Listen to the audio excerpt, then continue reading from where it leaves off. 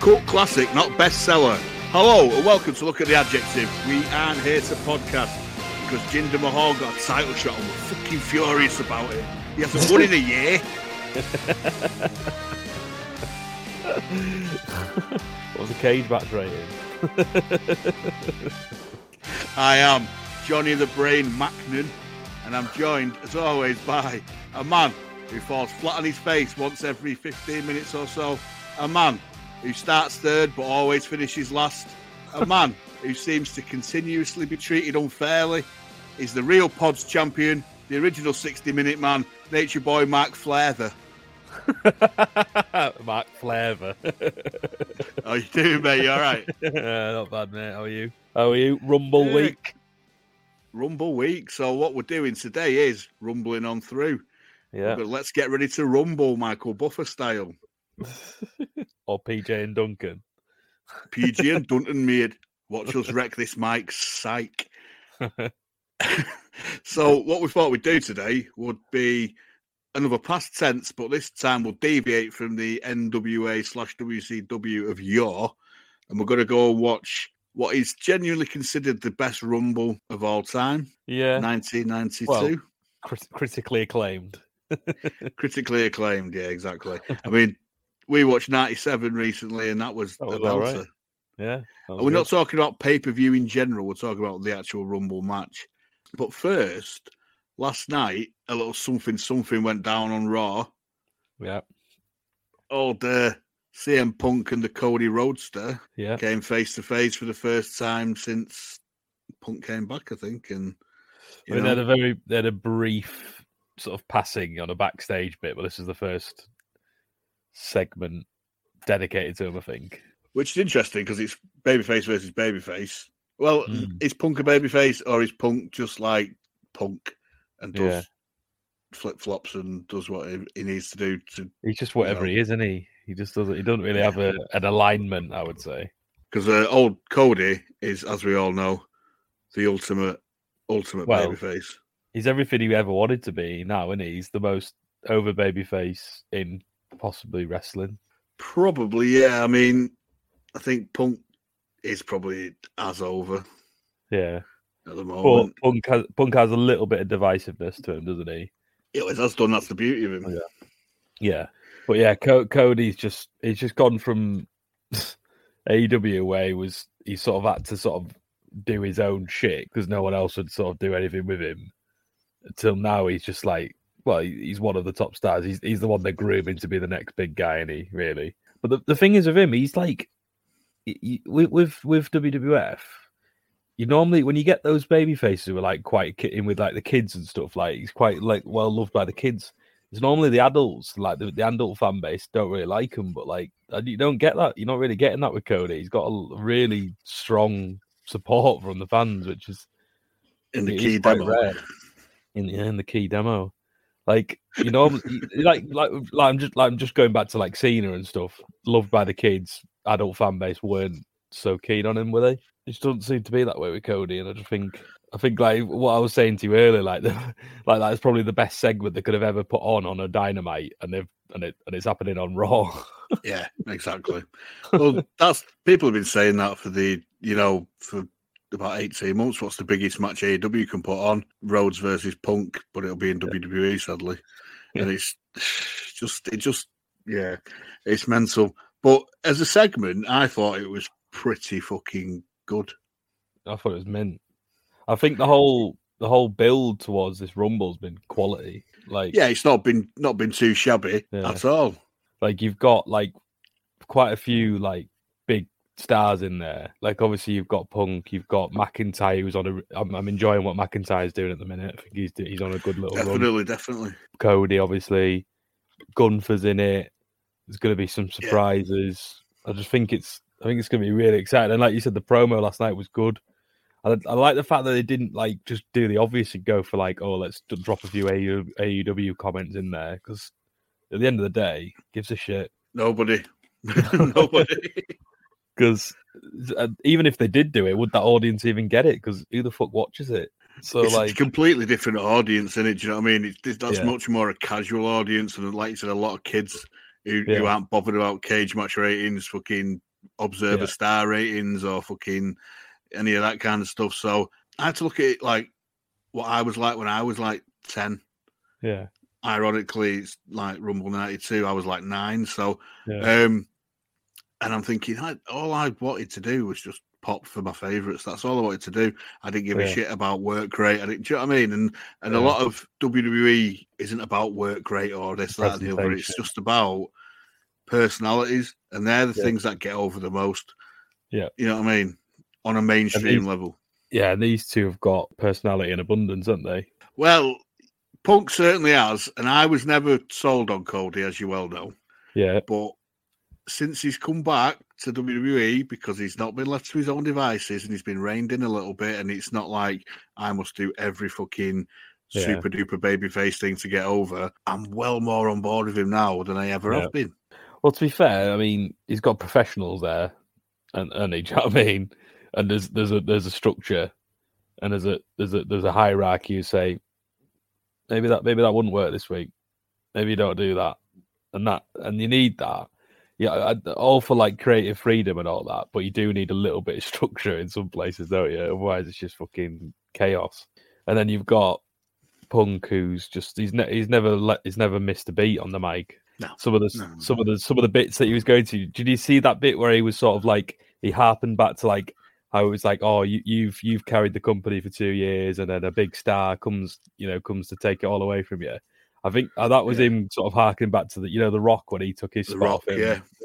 Yeah. So like, I think little bits like that are just class, and the way he just delivers his lines and stuff. I thought it was a brilliant segment. I think this is the reason why it got over with me. Obviously, everybody's like, oh, let's talk about CM Punk, but at the end of the day, he's fucking must-see TV. Whenever he's you can't help talk about him. Yeah. But watching these two, it's one of the first times in a long time I've watched WWE and thought, don't think these boys are being scripted.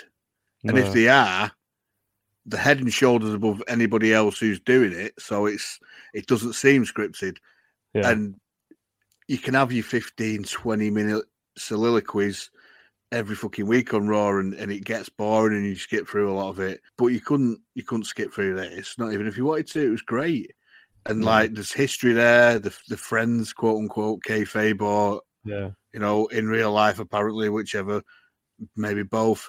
But that bit where it's like, what's going to happen Sunday morning? It's a sprinkling in and out of. It's blurring the lines, isn't it? Like you go from your reality, and then you work it like that. That's what Punk's so good at. He's so good at blurring the lines of what does he really mean? What's real? What's not? And that's why he's always.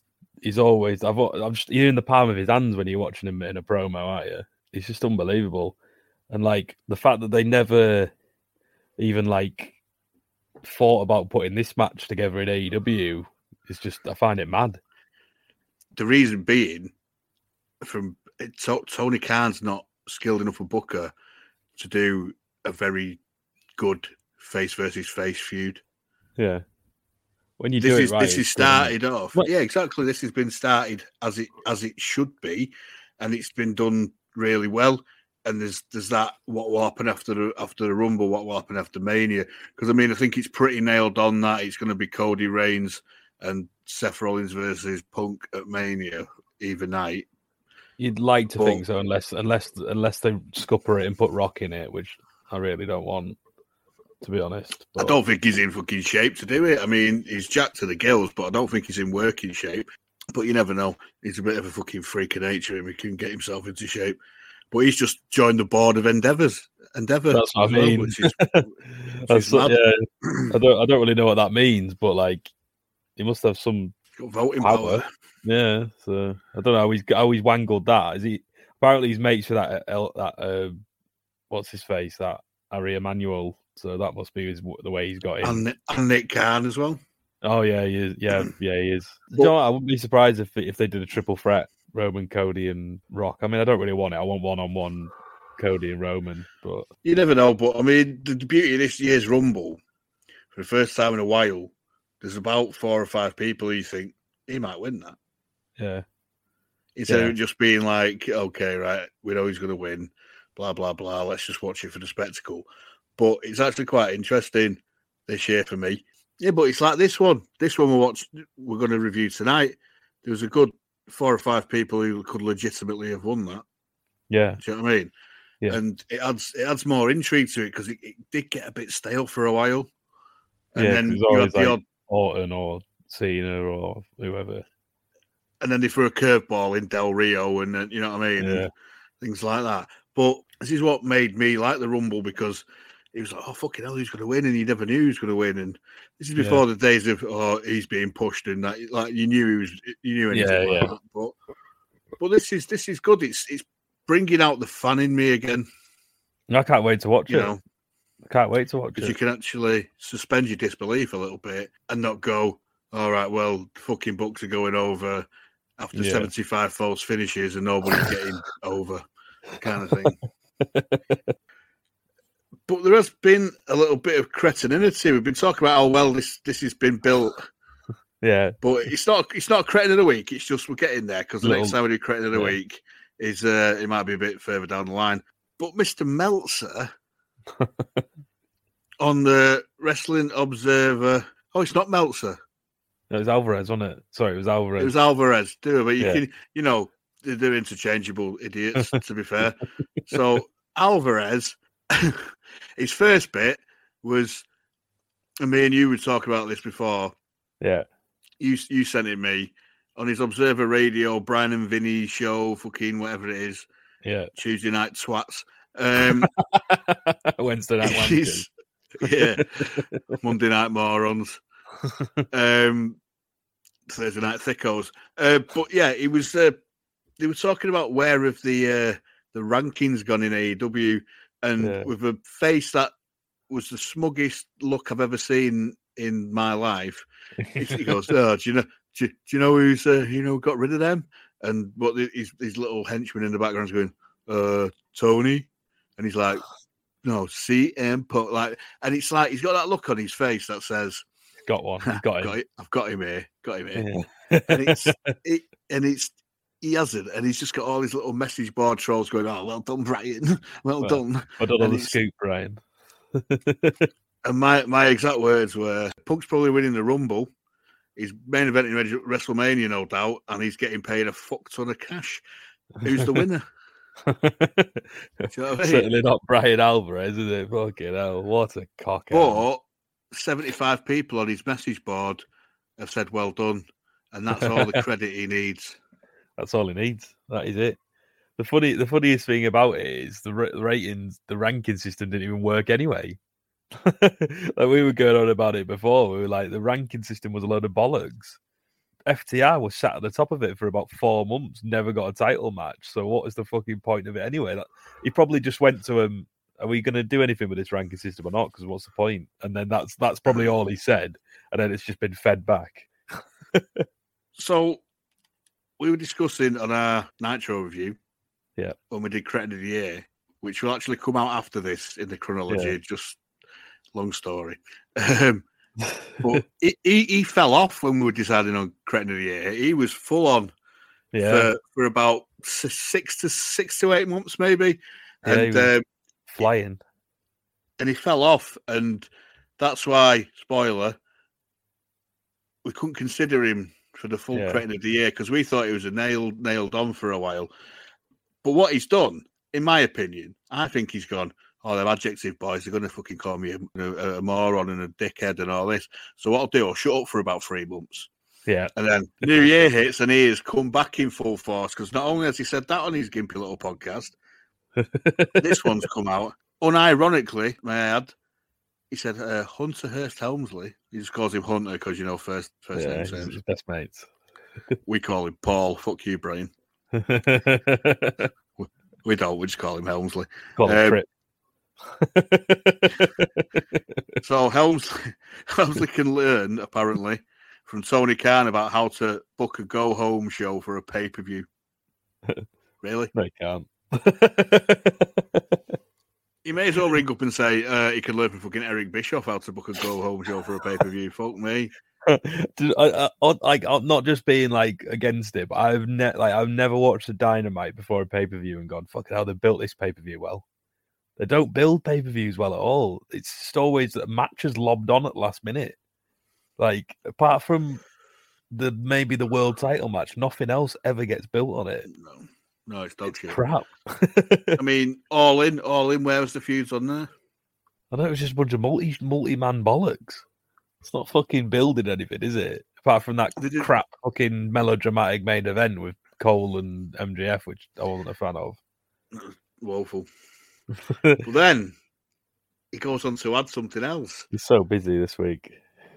I know he's also stated that Excalibur is a better announcer than anyone in WWE. Jesus. Excalibur's turd, let's be honest. Most of them in WWE are turd. Yeah. Yeah. So he's the worst. He's one of the worst I've ever heard. So there's no. I mean, I'd rather listen to Michael Cole and that's saying something. Excalibur isn't even the best fucking commentator in AEW. No, it's not. That's Nigel McGuinness by a mile. McGuinness, Rico Bonney, Caprice Coleman. Yeah, true. Jesus, even Jim Ross is better than I'd Jim rather Ross. listen to Taz. I'd rather listen to Taz. Taz, yeah, fucking Taz, yeah. Taz is all right. Yeah, Excalibur's turd. And that's being generous. Baffling. Now, this hasn't won Cretin of the Week, I'm afraid, Brian. But this will be held into contention for the Cretin of the Year at the end of this year. So just think on. Yeah. Muppet. Have another strong 6-7 months, then go quiet. You might get away with it again. Yeah. No, we don't have a Cretin of the Week or a Cretin of the Year today. You'll hear that after the fact. But it is the second annual, look at the adjective, Cretin Hall of Fame ceremony. I've got my suit on. We've all got our suits on. Jerry Lawler's here with his bolo tie on, ready to do the induction. So we asked you fine folks on the Big Old X the other week to decide on 4 nominees. Those nominees were Davey Meltzer, obviously, standard. Yeah. 2022 Cretin of the Year, Tony Khan. First ballot jobby for Brian Alvarez. Yeah. And also the king of bullshit, Vince Russo. Remember last year, old Chrissy Jezza was inducted and he gave it a good old, come on, baby! And he was loving it. So obviously he can't be inducted twice. No. Not yet, until the inner circle go in one day. Unless the sex gods go in. The sex gods, the sex pests. So we've got some results, and there's a shocking story here. In 4th place, with 0% of the votes. I can't believe this. It's old Davey Meltzer, shocker. No, can't believe it. To be honest, he's been quiet. For 6 months, I would say he's been quiet. He's not done anything crazy. He's let his mate do all the busy stuff this year. Last year, sorry. So I think he's got away with it just by not being as cretinous. Yeah, it's just stupid little things that he says these days. It's nothing mega, is it? No, he's not got his meal ticket anymore, is he? With Punk, that's where he was getting all of his stuff. Well, that's it. Nothing mega. She just, does the investigations. Totally unbiased as well. In joint 2nd place with 17% of the votes.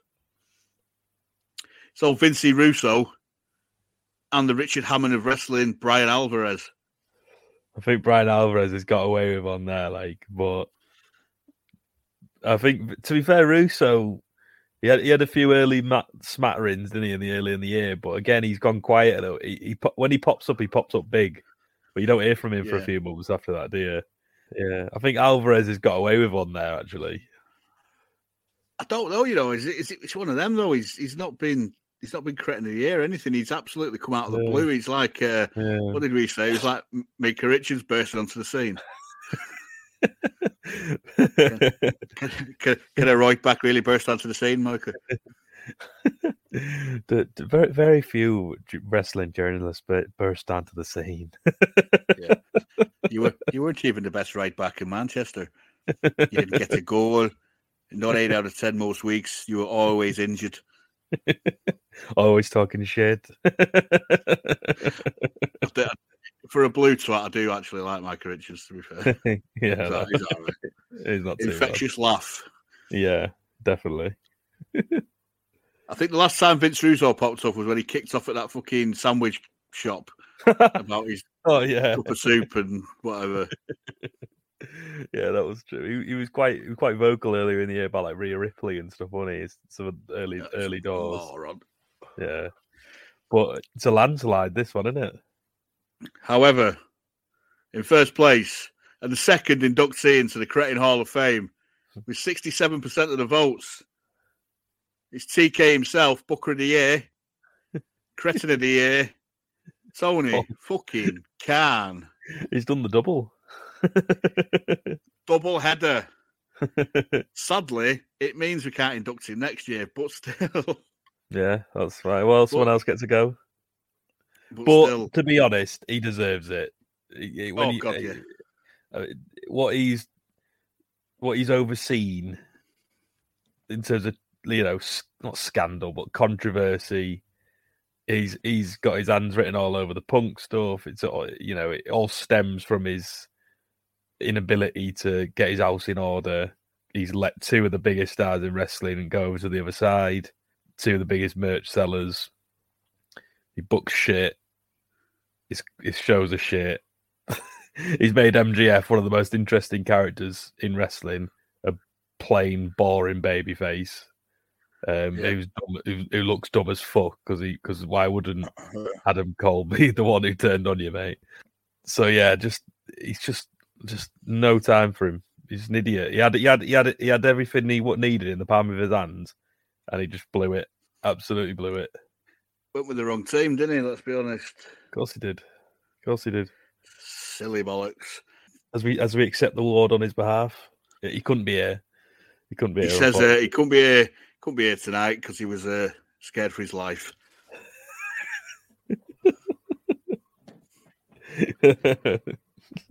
And he said, but he did give us a bit. He put us over a little bit. He said, "The greatest podcast ever. Every show we do is great. Every show we do is better than the way we format our show is great. Break records. Break records. We've sold more tickets ever. We don't even count through the turnstiles. What are you on about?" Well done, Tony, lad. Well done, Tony, mate. Well done. He's still in contention for Cretins of the Year. Just the Hall of Fame, your legacy is cemented. And speaking of legacy, I've brought a new part of this ceremony out. WWE do it with like fucking Frank Gotch and shit, putting him in and legacy inductions. The Legacy Award is it's like a lifetime achievement award for just constantly being a moron forever. And this year, Matt doesn't know who it is. This year, the winner of the Legacy Award and not posthumous induction, because he's not dead yet, but he might just be soon. It's old Ric Flair. Woo! The ultimate woo watch. The ultimate woo watch. Now, this motherfucker, we never tag him into Cretin of the Year because he has his own segment. But I think just for the volume of moronity, he's got his own segment. He needs his own award. We should just call it the Ric Flair Award now. The Ric Flair Legacy Award. Yeah, there we go. the first Flair, ever winner. He could, and do you know what the best thing about it is? If he lives another 16 years, he might win it 16 times, and he could be the proper 16-time world champ. Do you see that though? That he's actually a 21-time world champion, apparently. Oh, apparently so. But I am joking, of course. There's no way he's going to live 6 months, let alone 16 years. I was going to say 16 years is very, very optimistic. Then again, he'll be knocking about with a cockroach still, won't he? He's still fucking clinging on to life. Bless him. No, not bless him. Keith Richards, Ric Flair, and my old man roaming the earth with the cockroaches after a nuclear fucking still doing fucking woos. Yeah. looking for women and flight attendants to rape to repopulate the earth. Oh God. And that brings an end to the Hall of Fame ceremony. And also ties in nicely with Flair because, best mates with Mike Tyson. So.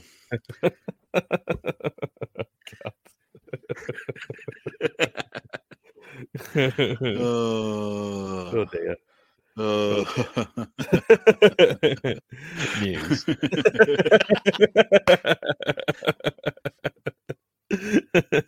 Set your eye out for that. Anyway, so now it's on to the main event.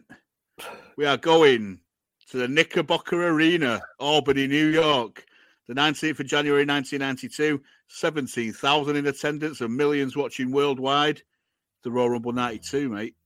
Superstars compete in the Royal Rumble for the undisputed World Wrestling Federation Championship, including Jake the Snake Roberts, the Barbarian, the model Rick Martel, the Berserker, Roddy Piper, Hacksaw Jim Duggan, Nasty Boy Sag, Repo Man, Sergeant Slaughter, alleged real-world champion Ric Flair, Hercules, Colonel Mustafa, the Macho Man Randy Savage, Skinner, the British Bulldog Davey Boy Smith, the $1 Million Man Ted DiBiase, Aku, Shawn Michaels, the Warlord, El Matador, Sid Justice, IRS, Nikolai Volkov, the Texas Tornado, Virgil, the Undertaker, the Big Boss Man,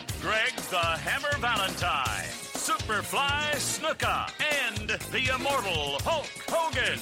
It's time to rumble. It's time for the Royal Rumble.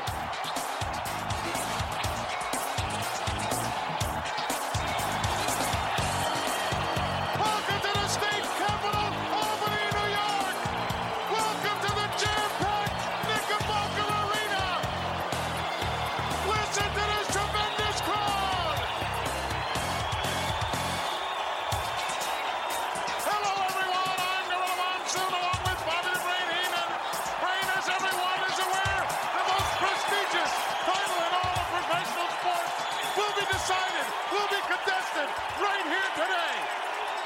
I'm still banking everything on Ric Flair coming out WWF champion. An undisputed World Wrestling Federation champion will be crowned. In addition, we have a new Intercontinental champion. He is the Mountie. He defeated Bret the Hitman Hart several nights ago. He will be contested by Roddy Piper, the #1 challenger. Well, as far as I'm concerned, the Mountie shows me class. He deserves the title. Also, World Wrestling Federation Tag Team Champions, Animal and Hawk, Legion of Doom will defend against the natural disaster. Almost a half a ton. As far as I'm concerned, Jimmy Hart told me, LOD better pack their bags. It's all over. And a whole lot more headed our way.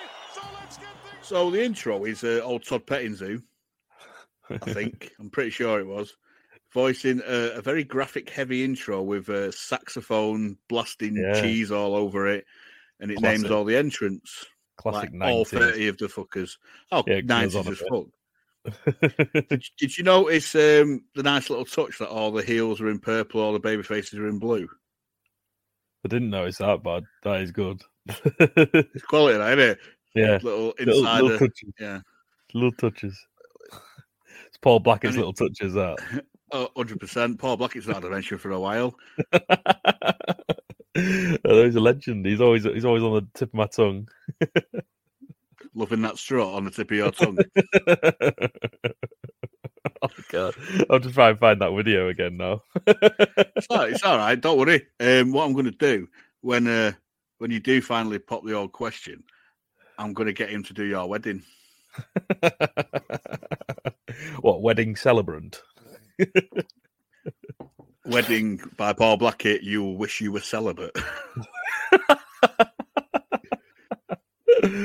Oh dear, that is the most niche joke ever because no one in the entire planet gets it but me or you. Ryan will get it. Yeah, good point. Ryan listens. Ryan will get it. Right. So it leads into Gorilla Monsoon and Bobby the Brain Heenan, the fucking dream team. Amazing. Is that just nostalgia personified for you? I fucking love him, mate. Yeah. The chemistry them two had is genius. Yeah, they were very good. Very, very good. Heenan's banking on Flair to be crowned the new world champ. Because obviously, with all the kerfuffle that happened at this Tuesday in Texas and other shit, the belt has been stripped and is now up for grabs. Can you fill me in what happened there? Because I'm not. Why was the belt vacant? It was Survivor Series. There's a fuck finish. Taker won it because Flair put a chair in the ring and he tombstone Hogan on the chair, so Taker won the belt.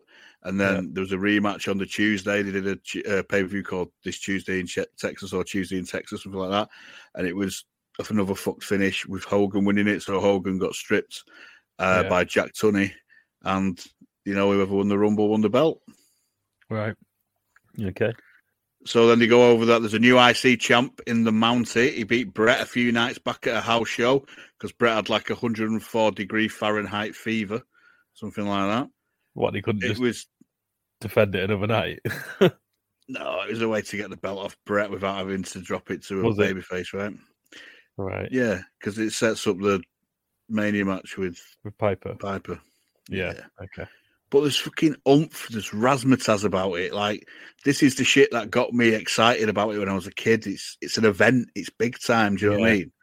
Yeah, you get that feeling that it's major, innit? Well, it was one of the big four, wasn't it? So, like, you get that feeling from it. Yeah, but even like the intro, it's not like... It's like Heenan's on it and Monsoon's like got that gravitas and it's like...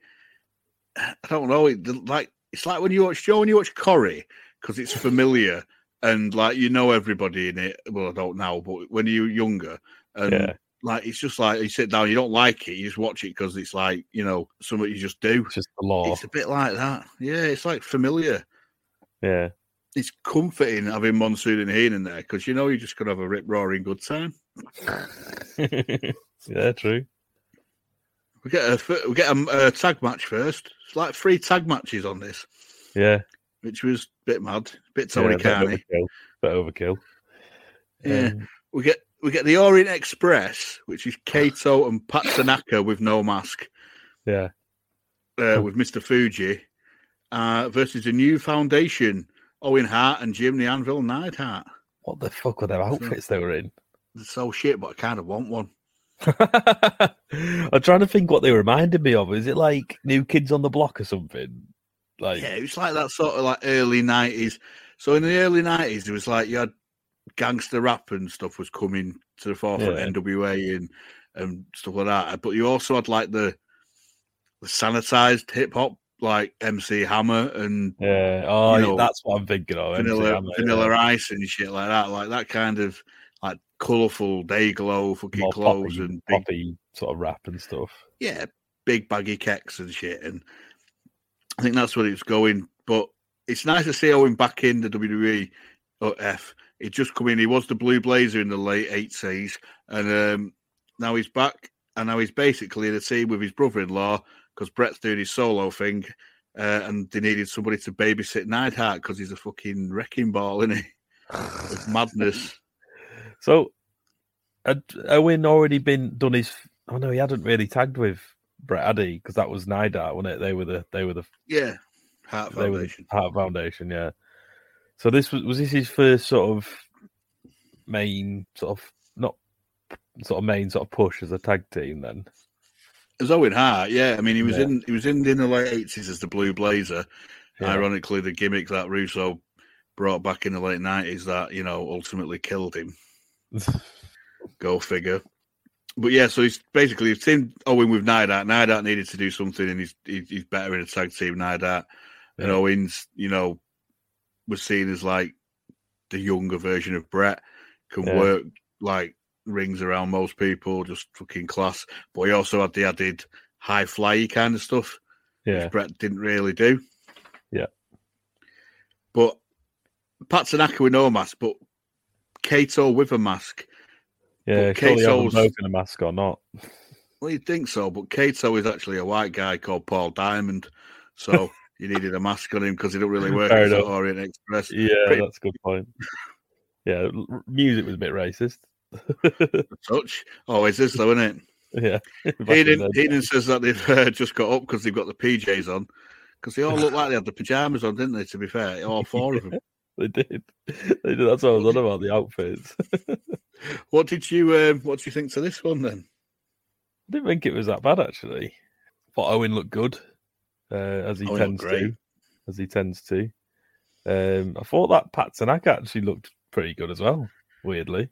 Well, it's 4 years before we saw him in WCW, so he's like bit better. With what we saw of him in WCW, that brief couple of episodes, he looked a bit dog shit, but he looks like leaner, slimmer, faster. Yeah.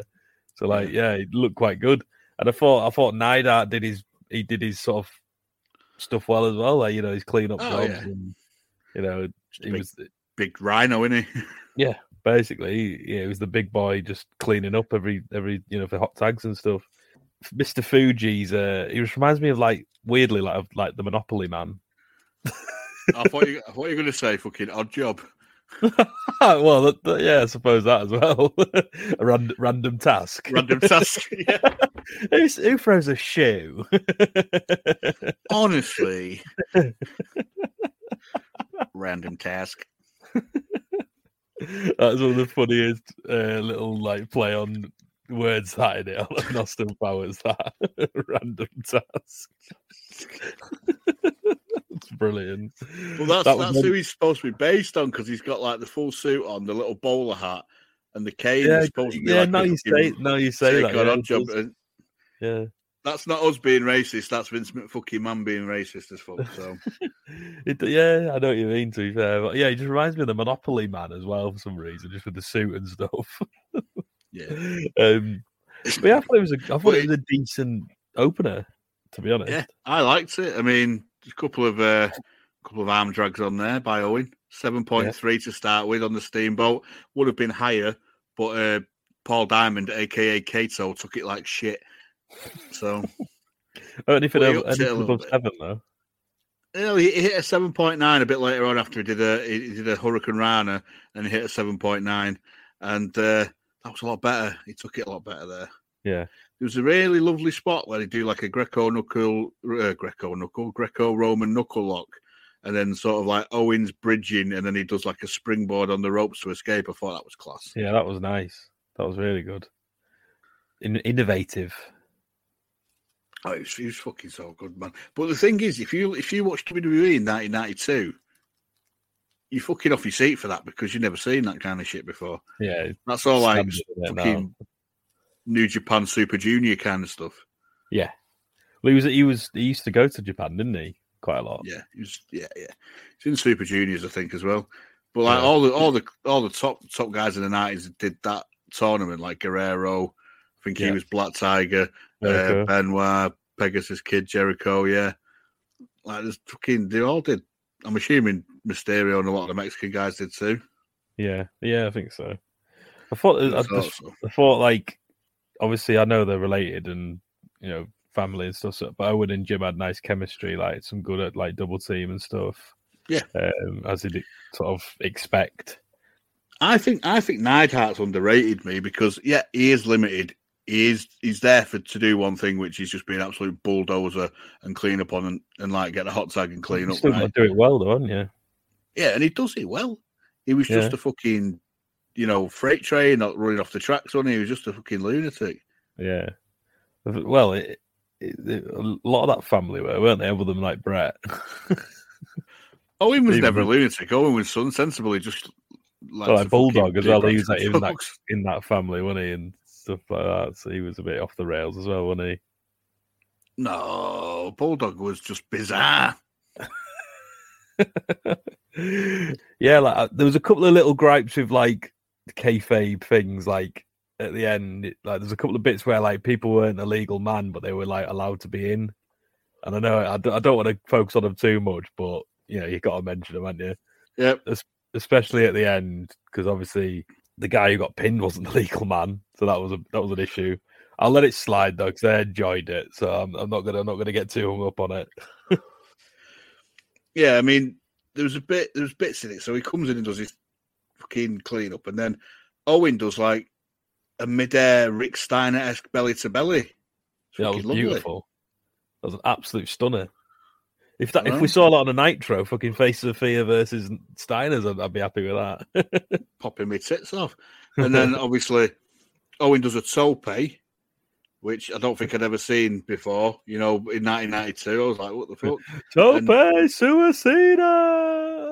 Can you imagine Monsoon doing that? Jesus. And then they do the Midnight Express's finisher, a rocket launcher. Yeah. For free. Yeah. Not bad.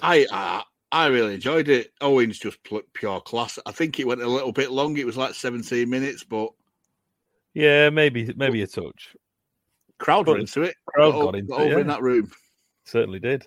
Yeah, I enjoyed it. Other than those small little gripes, I thought Owen looked brilliant, which is, pretty standard in it. But speaking of the Hart family, we see a little bit of footage up next, don't we, of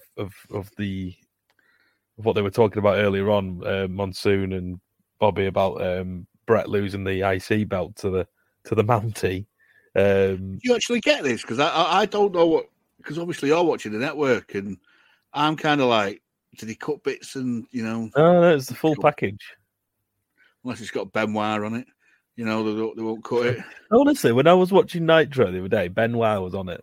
And they were mentioning him and everything on commentary. So I think it's maybe just the WWF stuff they've edited. Maybe, because I know they went through it all painstakingly. Did you get Lord Alfred Hayes on it? Introducing, Coliseum video exclusive. Who the fuck's that guy?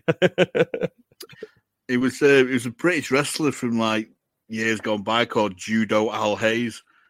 And when he came over to America, like a few of them did, like Tony Charles and Billy Robinson and stuff. And he ended up, obviously, because everyone, his posh who comes from England, right? They give him the gimmick of Lord Alfred Hayes. And he became like that, or is that just his like a gimmick voice? I don't know. I've never heard him. I never met him. I think he's dead. Well, he's definitely dead. Be. He's got to be dead. This is like 32 years ago, and he was probably about 60 then. So yeah, he might be clinging on still. You never know. I'll find out. I've never heard him before. That was like it felt like proper like stereotypical what Americans think British are like. Oh, happy like cup of tea and all that. He died 19 years ago. Oh yeah, fair enough then. And he was fucking hell. Yeah, he was 64 when this was going on. All right. So, but yeah, he's dead. He's dead. He went home to get the guitar. yeah. I got all the bits, all the Coliseum video exclusives, all that. Oh, lovely. That's great. That but so basically, what happened was Brett's ill. Yeah. Mountie beat him, and Piper saved him from the beatdown, and then the Mountie attacks Piper from behind. But then Piper goes for him, which sets up the IC belt match. But first, we get Sean Mooney of original All In fame. Yeah. Oh yeah, I forgot about that. with the Mountie and Jimmy Hart. The events that took place this past Friday evening in Springfield, Massachusetts definitely turned out to be a shocking experience. Let me reiterate the fact that Bret the Hitman Hart went to the ring against the advice of his doctors with a 104-degree temperature. Oh, please. I guess he's in General Hospital somewhere, and I guess me and the Mountie, I guess we better get him a get well card. But let me tell you something, baby. He's not sick with the flu. You know what he's sick from? He's sick from losing. Comments like that. Hey, I want to know something, Jack Tunney. What's the win and loss record of Piper? What gives him the right to step in today on 2 days' notice? I should have won this match today by forfeit. But don't worry about it, Piper, because the man that I am, the champion that I am, I'm going to do to you what I did to Bret Hart. I took his pride, his integrity, and the belt away from him. I'm going to take your skirt, your manhood, and whatever's left, because the Mountie always gets his man. Let's go over to Gene Okerlund standing by with a challenger. Roddy Piper, I can't believe a man, the Mountie, who has held the Intercontinental title for less than 48 hours, can be quite so cocky, quite so arrogant. Well, you know, what we're dealing with is one of the original Village people here, with his mate, Jimmy Hart, who keeps kissing the belt, leaving all that lipstick on it. I heard the Mountie out here saying, First thing I'm going to do, pounds his chest. I don't know, Hemi something. First thing I'm going to do, says I'm going to take Piper's integrity. It's like Jacques Rougeau trying to find a dry spot in the ocean. I ain't got no damn integrity. You think I got so far? Second thing I'm going to do, I'm going to take Roddy Piper's manhood. I come here to fight. I don't know what you come here to do. I come here to win 2 titles. I can't do that till I win the first one. I think you've been dreaming. I think it's been all wet, too. Oh, on that note, let's get back to ringside. So, apparently Brett's not sick with the flu. He's sick from losing. They're asking, why does Piper get his shot? Yeah, what's his win and loss record? Where is he in the rankings, Tony? Where is he in the rankings? Yeah. Has he won any matches on Dark this week? Dark Elevation. He says he's took everything off Brett. Now he'll take Piper's skirt and manhood. I thought it was quite a decent promo from old Jacques Rougeau, another member of the 96-97 class that is in this fucking pay-per-view. AFC fame. Yeah, so I mean, who have we had so far? We've had Pat Tanaka, yeah, and Jacques Rougeau. It's a smorgasbord of 97 WCW quality. W, because it is. So that's what he did. He just pilfered all the old guys. Well, that segues straight into Mean Gene Oakland. There's 3. Yep. With Roddy Piper, there's 4. Piper looks mint. He does look genuinely in fucking fighting shape. He sounds unhinged. He calls Jacques Rougeau, the Mountie, one of the original Village people.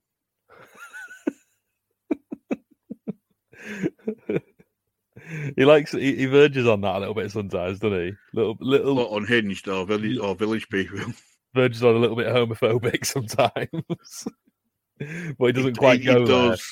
Doesn't quite go there. No. He says you're going to take his integrity. He said, like Jacques Cousteau finding a dry spot in the ocean, he's got no integrity. Now, I thought it was a good line, but I'm glad he said Jacques Cousteau and not Jacques Rougeau, because that could have really tripped him up a little bit. Yeah, it could have done. But he's come to fight, and he's going to win 2 titles. I thought it was quality, and for once, actually quite succinct for Piper. Yeah, didn't go off on a tangent. Kept his believable as well. You actually believed that he was going to win in both. You know, if you listen to it, sounds believable. But then we get straight into it. I certainly do. I see belts on the line. The Mountie, who was got one of the weirdest champions ever. Like, what a strange gimmick against Roddy. And we get a very, very nice pop for Roddy Piper, don't we? Yeah, it was a good pop. Are we doing the Chrissy T tonight? Yeah, I was going to mention it. Not yet, though. All right. Fair dues. That's just asking. Or could we do Quentin Tarantino pop? Yeah. No, we'll still do a Chrissy T. Fuck it. Chrissy T. He's in great nick, and he just oozes charisma. Yeah, definitely. He looks brilliant. Absolute fucking naughty. That haircut, I don't know how to describe that hair. There's all sorts going on with that hair. Gail Platt. It is. It's a proper feathered fucking beauty. Yeah. He's just been to Audrey's and he's had the rollers in. He's had a big summer blowout. I like how he jumped it by blinding him with the kilt. That was quite cool. Yeah, that was good. I know. I always bring it up.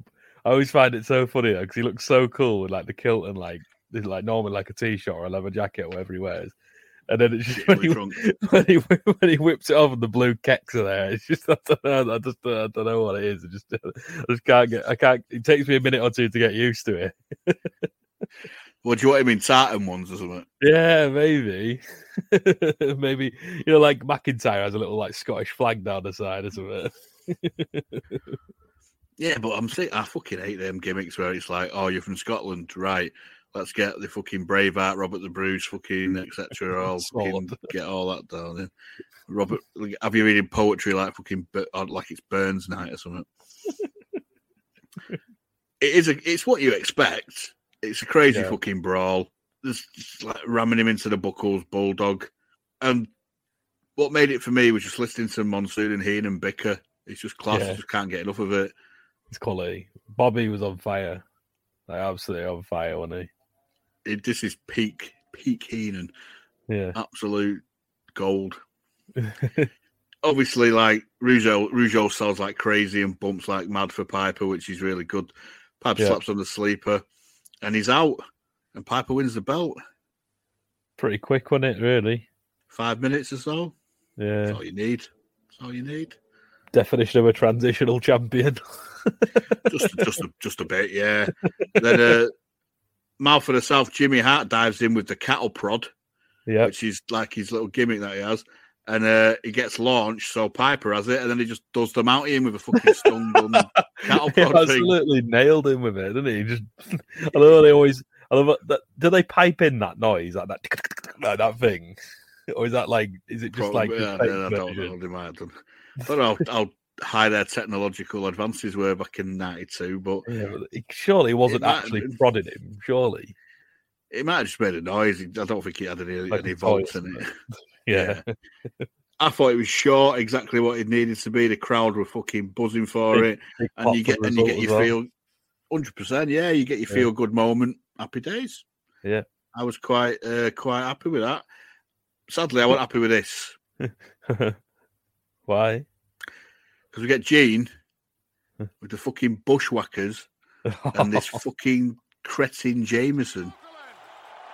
Right around the corner. Tag team action involving the Beverly Brothers with the Genius in their corner. Facing the Bushwhackers, Jameson in their corner. Wow. And I'm going to tell you, Luke, I have never seen the three of you so ready in my life. Me, Gene, I've never been excited in all my life. Beverly sisters, this is your final fling.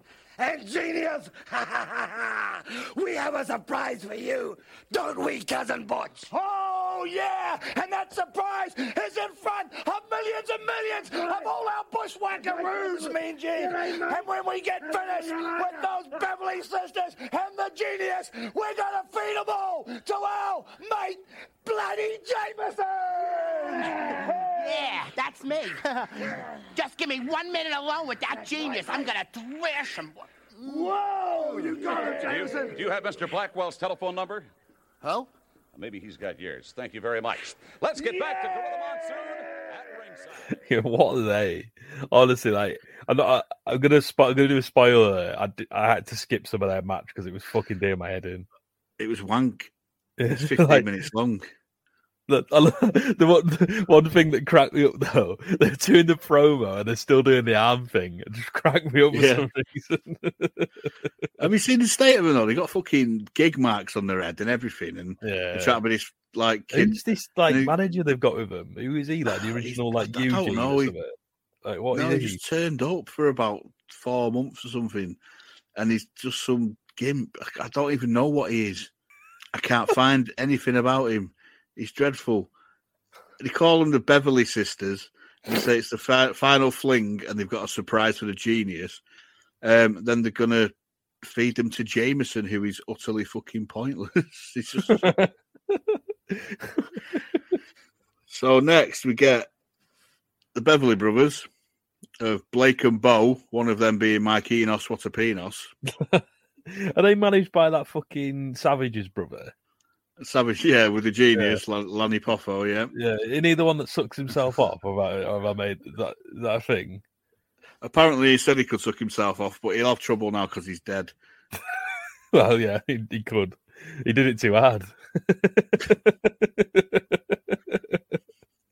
Versus the Bushwhackers with fucking Jameson. Yeah. This is just not good. Bushwhacker pop, though. Oh, big fuck pop. me, they're over as fuck. And this nearly is got the current, this. They're over as fuck. I can't believe it. Like, all the kids love them. And it's mad. And so these two Beverly Brothers, Mike Enos and Wayne Bloom, come out, right? The pair of the dirt worst bleach blonde mullets on these two. We've not. Mike Enos has got a dirty tash as well. Yeah. Lanny Poffo reads out one of his poems. It's one of his shorter poems. This was his gimmick. Like, he'd read a poem before every match. Did he not wrestle? Was he just a manager? he did wrestle, but rarely. Yeah. On one of them old Coliseum videos, it was Hogan versus the Genius. The Genius. It was. Wasn't he just like a hire to keep matchup at Happy? Is that? Yeah, but it's not the best one. That's when Bischoff hired him, and he never fucking worked a day. Oh yeah, you were telling me about paid. that one. Just sat at home on his ass. But like you said, the Bushwhackers got a fucking monster pop, and the crowd are well into him, and loving it. Proper Meltzer job. It definitely got over in that room. It fucking did. Fuck me. How long did it take to get this match started? I mean, I wasn't that bothered about watching it, but it took about 4 minutes for it to get going. I was like, what is this? It was like watching Hogan versus a Giant, but the crowd were actually into it. I don't know how that's possible, but yeah, it's a good point. Honestly, I hated it from start to finish. Like, me too. Licking kids as well. Licking kids' heads. Bit noncy. Yeah, bit weird. Can't do that these days. Not for me. I mean, Heenan had a few good lines in there. You know, win, lose or draw. When you wrestle the Bushwhackers, you still got to have everything fumigated. But I don't understand. This is what I mean. It's like Meltzer would probably given this like a dud rating or something. Yeah. But it's so fucking over. I know. That's what it is, isn't it? I mean, everyone likes different stuff. Yeah, it's exactly, not. But it completely it negates his fucking star rating over in that room. Yeah, because he gets a lot of his shits will go over that in that room. This fucking got over more than anything in this room. I know, and it was one of the worst things I've ever seen. It wasn't quite as bad as Janela and Paige, was it? No, it wasn't. And that got 4.5 stars or whatever. Fucking, it's just daft comedy, isn't it? Like the heels get absolutely fuck off. It's like the sort of last dying breed of like that 80s WWF where it was so many stupid characters and stuff. I know they still popped up sometimes, but it's like they've got that nostalgia about them now, haven't they? Yeah, but the thing is, like, give it 6 months. No, sorry, give it about 9 months. Bret's the champ. Yeah, so it all changes quite quick. I mean? Yeah. And then you go through the era of Hogan's gone. They've all gone, yeah. So you got Bret, Michaels, and like Owens coming in, and you get all the sort of, you know, decent in-ring guys. Yeah. But that's when the business went down. Yeah, that's true. Because this shit is mainstream, sadly. Or it was in the 90s anyway. Yeah. It was just shit. It was crap. Bushwhackers Did you notice how fucking loud the ring was? Yeah, it was a little bit. I reckon they've tweaked that on the network because my copy is like a VHS copy. VHS ripping it is fucking loud as fuck. It sounded like I know what you mean. Maybe it was a slightly different with like the different footage or whatever, or different versions. But yeah, it wasn't. Yeah. I think the rings back in them days were a bit louder though, weren't they? Like maybe they weren't as put together. Oh, they were. They were, but I never remember it being that loud. But the fucking, it feels like it went 15 minutes. This man. It took 5 minutes to start. That was a fucking third of it. And the finish was a double axe handle by the illegal man for 3. Yeah. Enough said about that, the better. See you later, Bushwhackers. Shit match, lame comedy, dreadful finish. The afterbirth was abysmal with the fucking sore loser baby faces getting the Genius. It's like, you lost, mate. And that fucking weirdo, he got his little moment, didn't he? Yeah, exactly. I mean, the thing is, right, is whatever you want to say about it, it all made sense. Yeah, sort of. But that is damning it with faint praise. So next, Gene's back again doing his 96 WCW fucking bit. It's just not on the ramp. Investigative journalism. Got a scoop for you, boss. It's with the LOD. All right, thank you, Gorilla Monsoon. We have seen one title match here tonight, and another one right around the corner. the Natural Disasters, challenging Hawk and Animal, the Legion of Doom, for the World Tag Team Championship belt. That's right, Mean Gene. As we said before, the Legion of Doom will never be closet champions. We will face all challengers like we've done in the past. And now we got the biggest team in the World Wrestling Federation history, the Natural Disasters. Almost a half a ton between them. Well, that's okay with us because we're the champs and we ain't gonna start losing now. Right, Hawk? Well, Mean Gene, you know what makes us sick besides everything? Typhoon and earthquake. They make us real sick. You see, they want to throw their weight around. Well, that's okay. We want to throw your weight around too. And when we're done with you, and we still got the belts, your tongues will be hanging out like dead deers. Animal says they face all challenges. They ain't going to start losing now. He's fucking pure intensity, these boys. It's hard to believe that he's John Laurinaitis' brother. Is he? Animal from the Road Warriors. Really? Bloody hell. Yeah, did you not know that? No. They're like fucking polar Animal Laurinaitis. His name's Joe Laurinaitis, I think. Or it was. He's dead. Both are. Yeah, I knew that. And then he says, tell him, Hawk, and it's, well. Typhoon and earthquake makes them sick. They want to throw their weight about. Good. We want to throw their weight about too. And when they're done, their tongues will hang out like dead deers. Lovely. Yeah. Interesting. So next up, we get the tag belts. We get the Natural Disasters of Typhoon and Earthquake with Jimmy Hart versus the Legion of Doom. Jimmy Hart, you can't. There's another one we didn't forget. We didn't mention him. He's WCW as well, isn't he? Yeah. So, well, to be honest with you, so the LOD when we first started watching, they were in it. Yeah. And obviously, Tenta. Yeah. He looks about 50 here. He looks older than he did in the... Right. So, these two fucking units, they are absolute mammoths. Big boys. No Haskell, disappointing.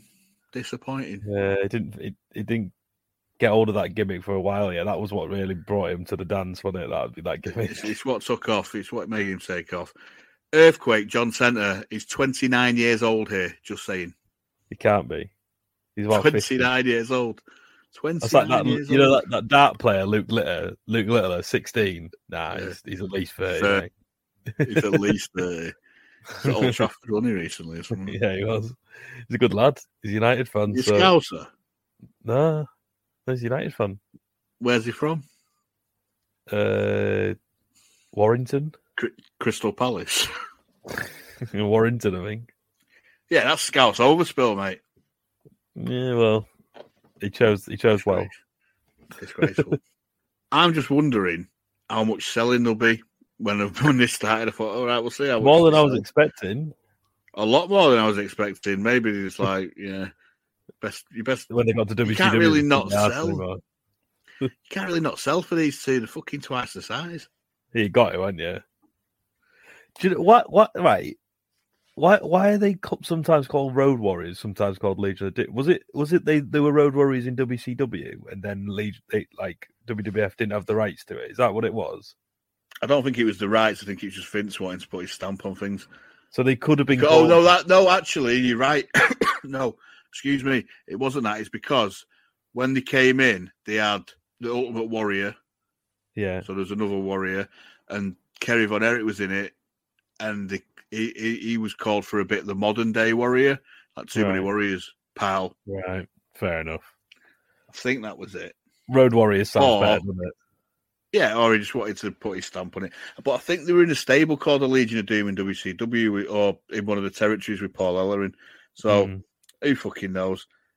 They do the classic can't get the big fucker down. Yeah. Takes a flying top rope clothesline. Can we talk about one of the funniest things we've ever seen in a wrestling ring in a second? Is that what you want to talk about? John Tenta with a drop kick attempt. And misses it.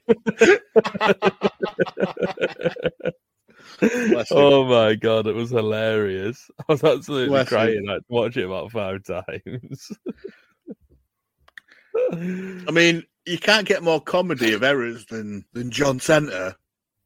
Half skull at John Center. He's not a man. He's not a fish. He's not a natural disaster. He's John Center. And the Shockmaster as his tag team partner. Is that who it is? Oh my god. Yeah. Oh dear me.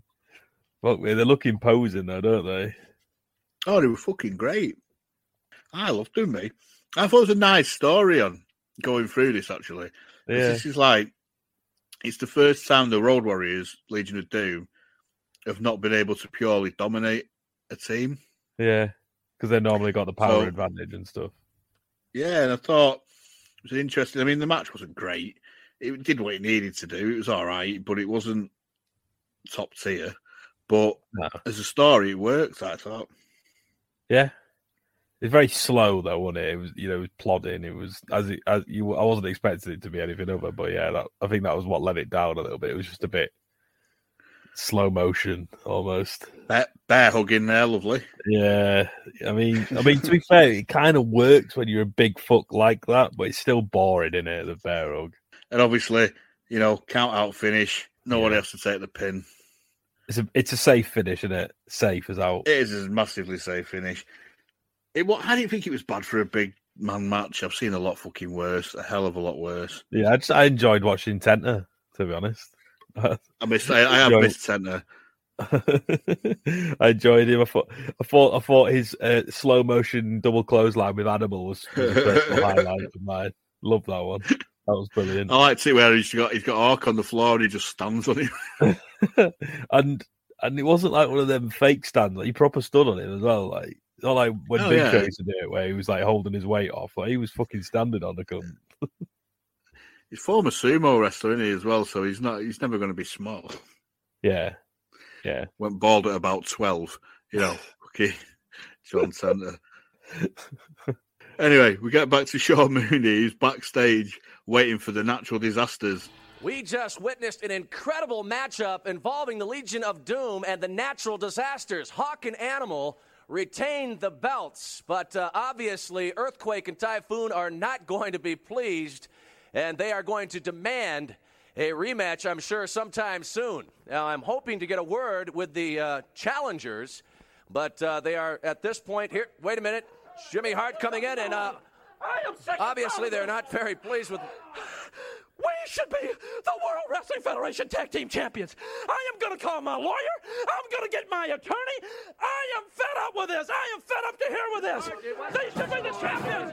I'm sick of it. Earthquake and we had the titles. I can't believe what happened. How come they were taken away? Well, you have to. It must be a pinfall to millions of people see it. Millions of people see what happened there. We're the champions. We're the WWF Tag Team Champions. We beat them fair and square. They were counted out of the ring. We had our hands held high. We're the champions. Cody, you don't see our attorneys. We don't put up with this stuff. We kick their butts. And look what happens. They pull it away from us. It ain't gonna happen no more. The referee awarded us the match. These guys are the champion. I'm calling our attorney. I'm getting a lawyer because we're not gonna let these guys get away with that. No way, baby. We're fed up. This is it, baby. This is it, Quincy. I'm sorry. That is the official word. If we get our hands on you again, we will be the champions. Hawk and Animal still the reigning tag team champions right now. Let's go back. Hart's going to call his lawyer. They won the titles and they took them away. They beat them fair and square. Didn't really read the rules, did they? I was going to say, and they never watched a title match before, like. No. I love it when he comes back to Monsoon and Bobby though, and Monsoon's like, "Well, they clearly never read the rule book." The rules are very clear. And then it cuts back to Gino. Right now, let's take you to Mean Gene. All right, thank you, Gorilla Monsoon and Bobby Heenan. Congratulations are in order for you, Roddy Piper, the new Intercontinental Champion. One more time, baby. Only in America. Where else can a skinny 15-year-old kid come on down and become champion and have a chance at the world champion now? I'm going to go in there next meet, Gene. There are going to be 30 guys. I'm going to have them falling down like President Bush. Thank the good Lord, the Prez got up. Them, they ain't going to be so lucky because I got a dream. I do have a dream, and I got my eye on the prize. Mwah! Dedicate this one to Colt.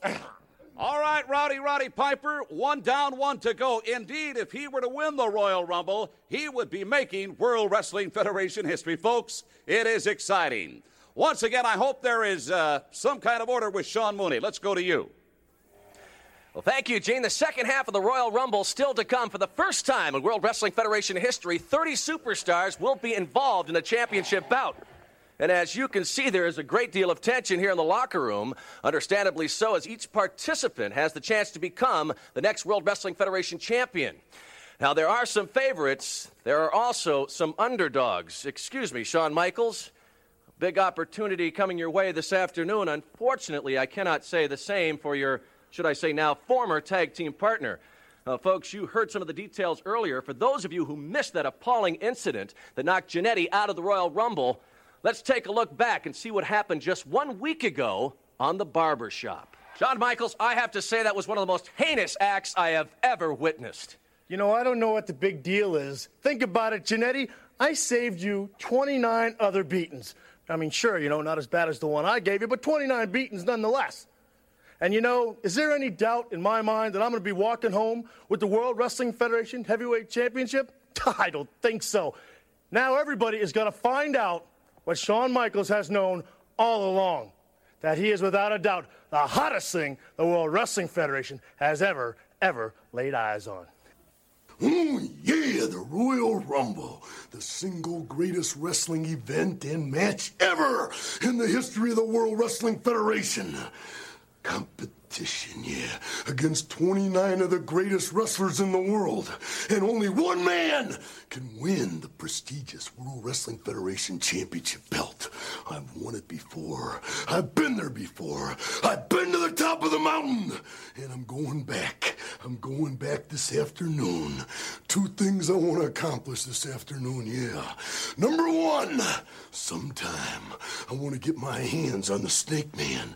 And the other thing is, yeah, I want to once again be the World Wrestling Federation champion. Oh, yeah. Dig it. See, it is this simple. The man who is standing last in the Royal Rumble will be the World Wrestling Federation champion. So all I ask you to do is open your eyes. It will hit you in the head like a shot. For you are looking at the man that is superior to all. You are looking at the next World Wrestling Federation champion. You are looking at Sid Justice. The last time the British Bulldog was in a match like this was in the Royal Albert Hall in London, England, my hometown.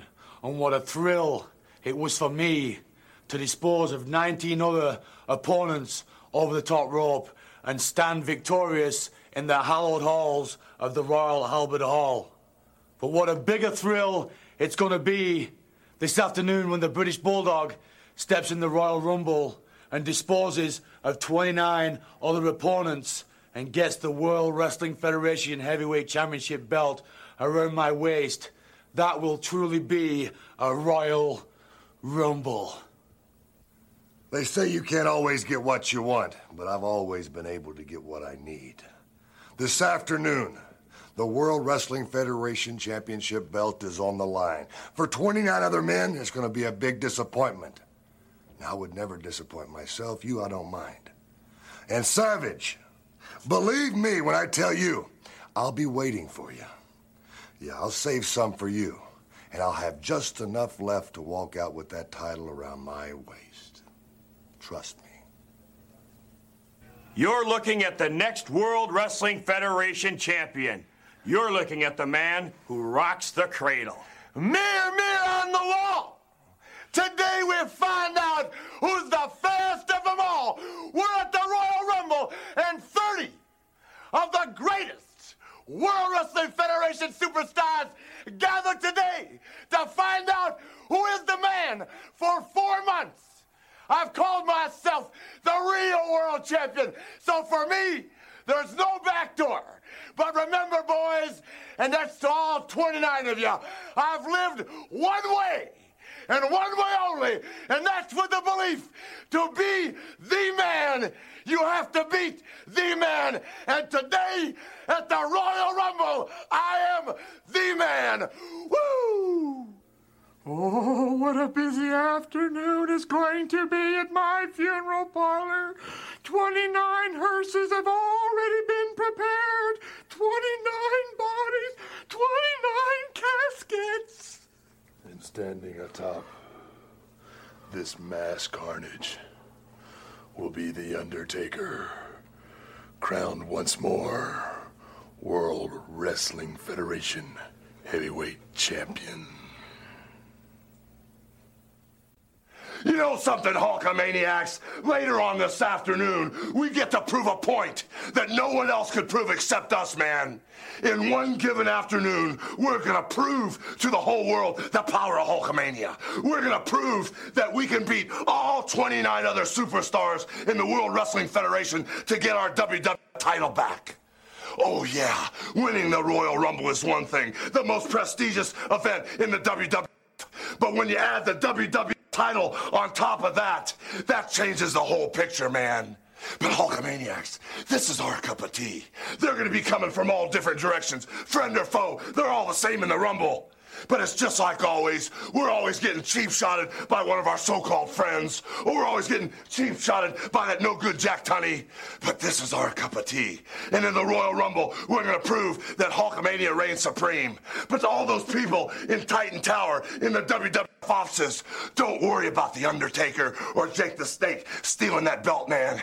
Me and my little Hulksters have a special battle plan for the Royal Rumble. And what you gonna do when Hulk Hogan and his little Hulksters rumble all over you? Ladies and gentlemen. He's with a triumphant Piper. Yeah, ecstatic. He says, oh, ecstatic. He says, only in America can a skinny 15-year-old kid become champion and go for another on the same night. He says he's going to knock 30 guys down like President Bush. Because apparently he'd had a fall or something. And then he goes all like Martin Luther King on it, saying he has a dream. And then he says he's got his eye on the prize. Dedicates it to Colt, who we've just recently seen in the ring on WCW. So there's another one, WCW. Yeah. Another reference. And then that segues straight into Sean Mooney again. Yeah. Barbarian, fucking there's another one. WCW, he walks past him.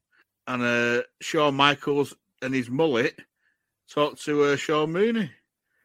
Yeah, they show the infamous barbershop angle. I was going to say 1 week removed from that, wasn't it? Classic moment too, isn't it? One of the best angles ever. Where he launches old Marty Jannetty, Party Marty, through the window. Yeah. He says he's glad that he's out of the Royal Rumble, Marty Jannetty, but he's done him a favour. He's saved him for 29 other beatings as well. Yeah. It's not as bad as the one he'll give him, but he still saved him. And he says that is the hottest thing going. Fair enough. Not bad from Michaels. Not bad, not the greatest Michaels promo. And then, okay, hell, we get an absolute litany of Royal Rumble promos. Yeah. So, Savage pops up first. He wants Jake the Snake. Desperate for him. Sid does his old gritted teeth thing, talks through gritted teeth. What the fuck's that all about? Maybe a babyface, isn't he? Yeah, and that's the maddest thing. But what I did miss was Sid Justice, exactly. Blue trunks, lovely. Blue Teaster.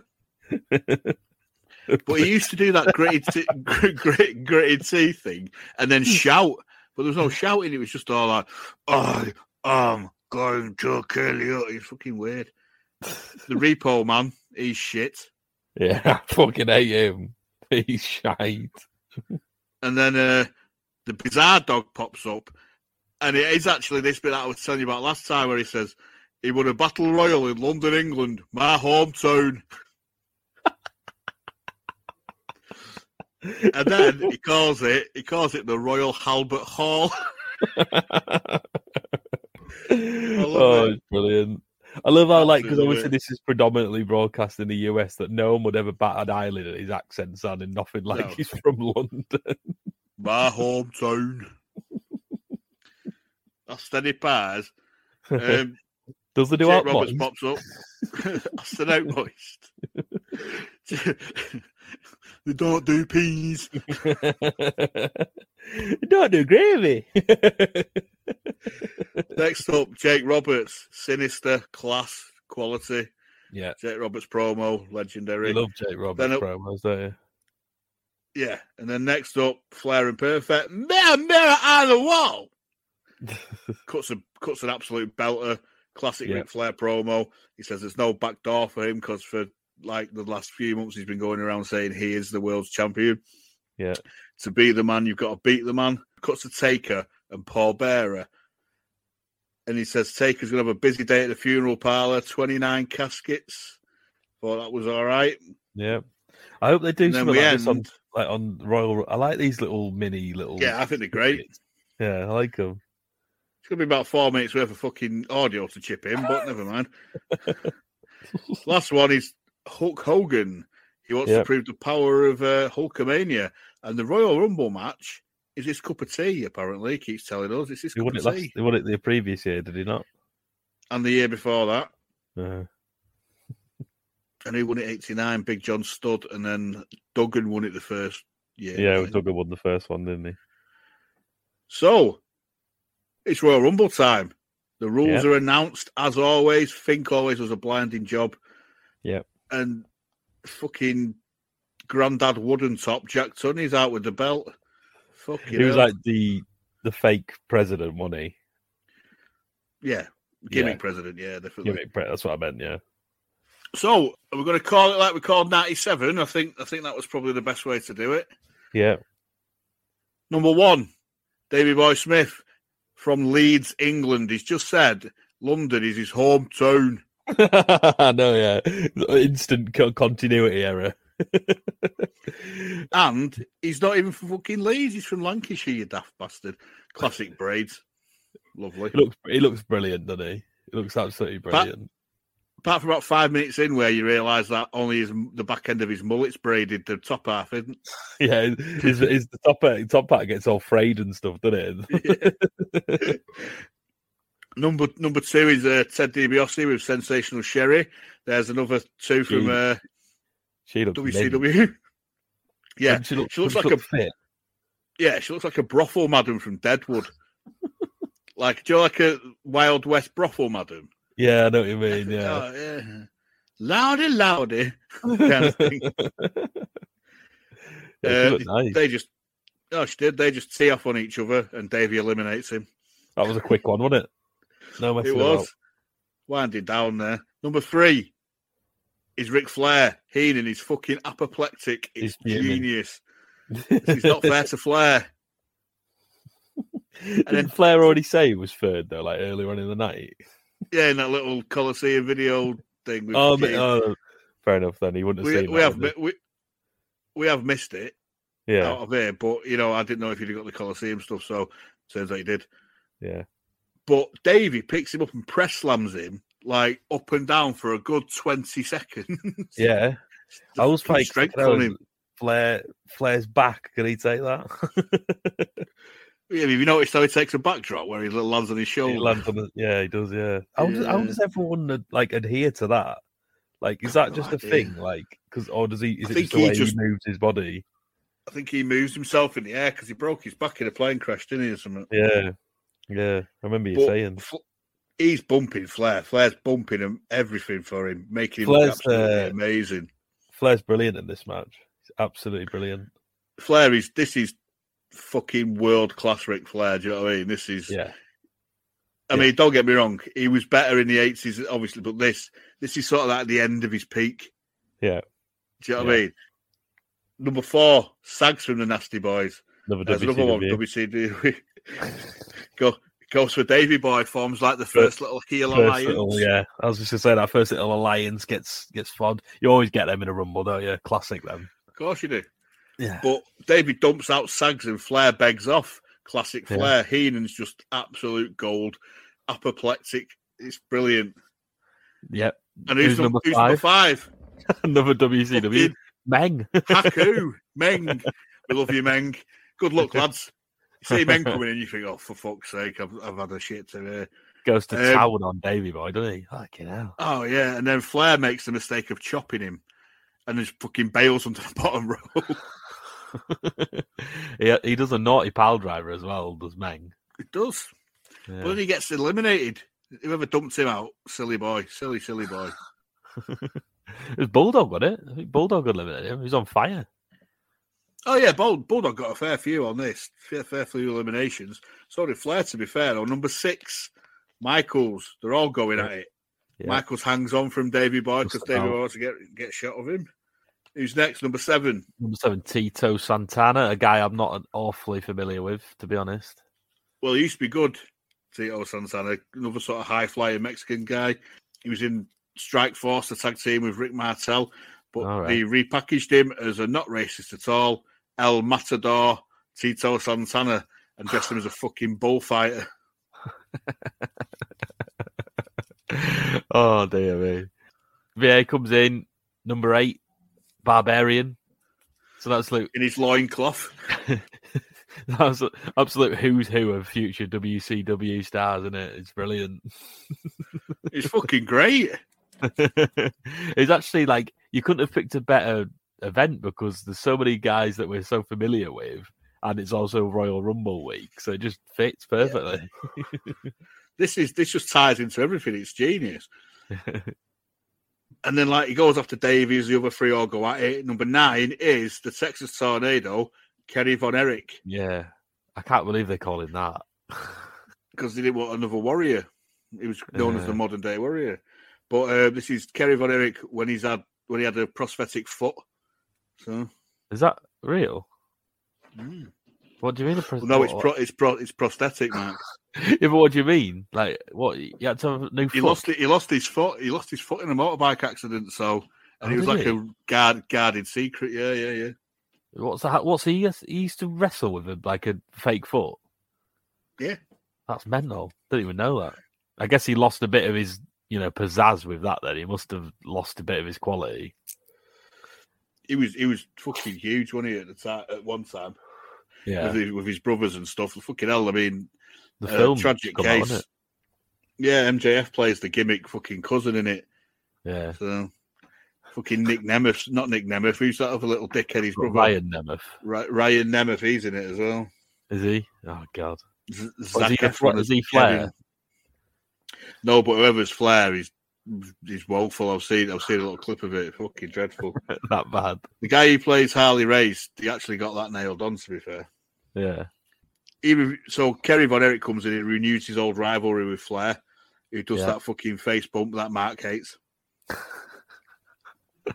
I'm not a fan of it, I won't lie. I know it's classic Flair, but I don't like his fucking Ray Stevens turnbuckle bump when he runs down the apron and just always gets clotheslined or like thrown off the top or something. Never comes off for him, does it? No, never. Number 10 is Repo Man, the former Demolition Smash, the former Crusher Khrushchev. You've seen him before in the Russian match in Starcade 86. Yeah, I'd like to never see him again, realistically, but yeah, it's not for me. He sneaks around the ring. The ring's filling up now, to be fair. Flair can't get shot a Bulldog. He's like a bit of a nemesis for him tonight. Number 11. Another guy we've seen. Yeah. Greg the Hammer Valentine. I don't know why they've put him in at fucking 11. They should have put him in at 1. This cunt takes half an hour to warm up anyway. Didn't Heenan say something along those lines as well? Oh, he might do all right here. It takes him 15, 20 minutes to get going. He's right, though. Michaels is hanging on from Bulldog and Kerry. They're trying to get Michaels out. Number 12, Nikolai Volkov. Yeah. Can't see him being in long. About fucking 45 here. He looks every bit of it and more. Oh, he's fucked. But, you know, plays a Russian from Serbia originally. So, you know, Valentine puts a figure 4 on Flair. That gets a good reaction, doesn't it? Yeah, not from Heenan. He's shitting himself as Nikolai gets dumped out by the fucking Repo Man. Of all the people to dump out Nikolai, the Repo Man. Why are you wasting eliminations on him? Don't give him any. Oh, shit. Number 13, Big Boss Man. Another QAnon Bubba. Big Bubba. Okay, now there's so many guys. I love how WCW just literally just got anyone that was anyone in WWF. Well, that's what they do. Like that's what they did. Like Vince let them all go because he was trying to go for younger talent and also less roided up talent, right? Yeah. So he got shot of them, and he just went, "Thank you very much. I'll have them. I'll have that one, and another." And then he just goes teeing off on all the heels. Valentine gets put out by the Repo Man, for fuck's sake, who's then tossed out himself by the Big Boss Man. Thank fuck he's gone. Dreadful. Yeah. Heenan's like, I want to go ringside. I need to get to the ring. I need to get to the ring. He's fucking great. Flair gets rid of Davey Boy as well, doesn't he? Up next. And Kerry Von Erich, yeah. Yeah. Fucking mad. Number 14, Hercules Hernandez. Big roided up fucker he is. Hercules. I always forget you've never seen The Nutty Professor, have you? No, and why would I? I'm just pulling out a Nutty Professor reference again every single time. Other shit films I've seen, Moana, fucking Finding Nemo, Finding Dory, any sort of kids film. Moana's brilliant. Fantastic film, that mate. What? It's a brilliant film, mate. What can I say except you're welcome, Mark? Encanto, there's another one I've been on recently. We don't talk about Bruno. And we haven't tonight, to be fair. No, he's been quiet. Fucking dog. Tito and Michaels eliminate each other. Yeah. Hercules dumps Barb out, but Flair hangs on. Bossman dumps Hercules out. So it's just Bossman and Flair now. Flair's selling and he ducks out and Bossman flies into the top rope and has to push himself out. That looked a bit shit, yeah. Flair's on his Todd now. Well, Flair's on his Todd and Heenan acts like he's won. He's like, the new champion. It's fucking brilliant. Do you now see the parallels of Steve Austin waiting for Brett to come in? Yeah. In 97. Yeah. And obviously number 15 is Rowdy Roddy Piper, and that's why it's booked superbly for me, because Piper and Flair, if you know anything about like the old territories and stuff, you know, they were a big feud. Yeah. So yeah, it gets a huge pop again. Absolute monster of a pop. Yeah. It's fired up like fuck as well, and Heenan sells it brilliantly, and so does Flair. Yeah. It's like business pictures now, isn't it? That's what it is. Oh, properly, and that Heenan's going, not him, anyone but him. and watching these two, it's just class, because obviously Piper's Piper, right? You know what you're getting from Piper, but Flair just makes everybody that he's in the ring with look like $1 million fucking dollars. Yeah. And then 16's Jake Roberts, who sits in the corner and just chills. Just watches on. Lets them, let them two crack on, which I thought was class. And Heenan's still going fucking mad. And then Piper saves, it's my favourite bit of the whole fucking thing. Piper saves Flair from the DDT, and Heenan's thanking him, saying it's a kilt, not a skirt.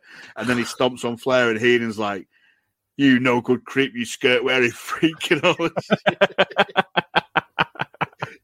Oh, it's absolutely class. It's so fucking good. 32 years on, and I still pop for that, no matter what. I pop for it. It's brilliant. Absolutely brilliant. Heenan's on fire, and there's no one really that's quite ever got to that level of like heel commentator, is there? No. It's for me, is the best. Ventura was good, but Heenan took heel color commentary to a different fucking level. Piper used to be that's how he started in the Carolinas. Piper as a heel commentator, color commentator. He was like the first heel color commentator, and he was fucking great because he was quite small. Yeah, he was brought in as like a manager kind of guy. Yeah, because he could talk like fuck. Obviously, 17 Duggan for fuck's sake. WCW. Yep. Batters Flair, who just takes so much all match. He just takes everything from everybody. Yeah. Even Monsoon puts him over. He's intestinal fortitude and all that. He's really like he's impressed him tonight, which took some doing and all that. Yeah, that's true. He was brilliant in the match. Like you say, like his ability to. I don't know what the word is, like to make everyone, even if it's someone shite, it makes them looks like a genuine threat, don't they? And that's what he used to do for 10, 15 years when he was NWA champion. He'd go territory to territory, put their top babyface, make their top babyface look like he was going to beat him, and then just sneak him in at the end after an hour or something, or do Broadway and make it look like the greatest match going. There's a fucking skill to that. However, number 18, Erwin R. Chinlock. Another WCW guy.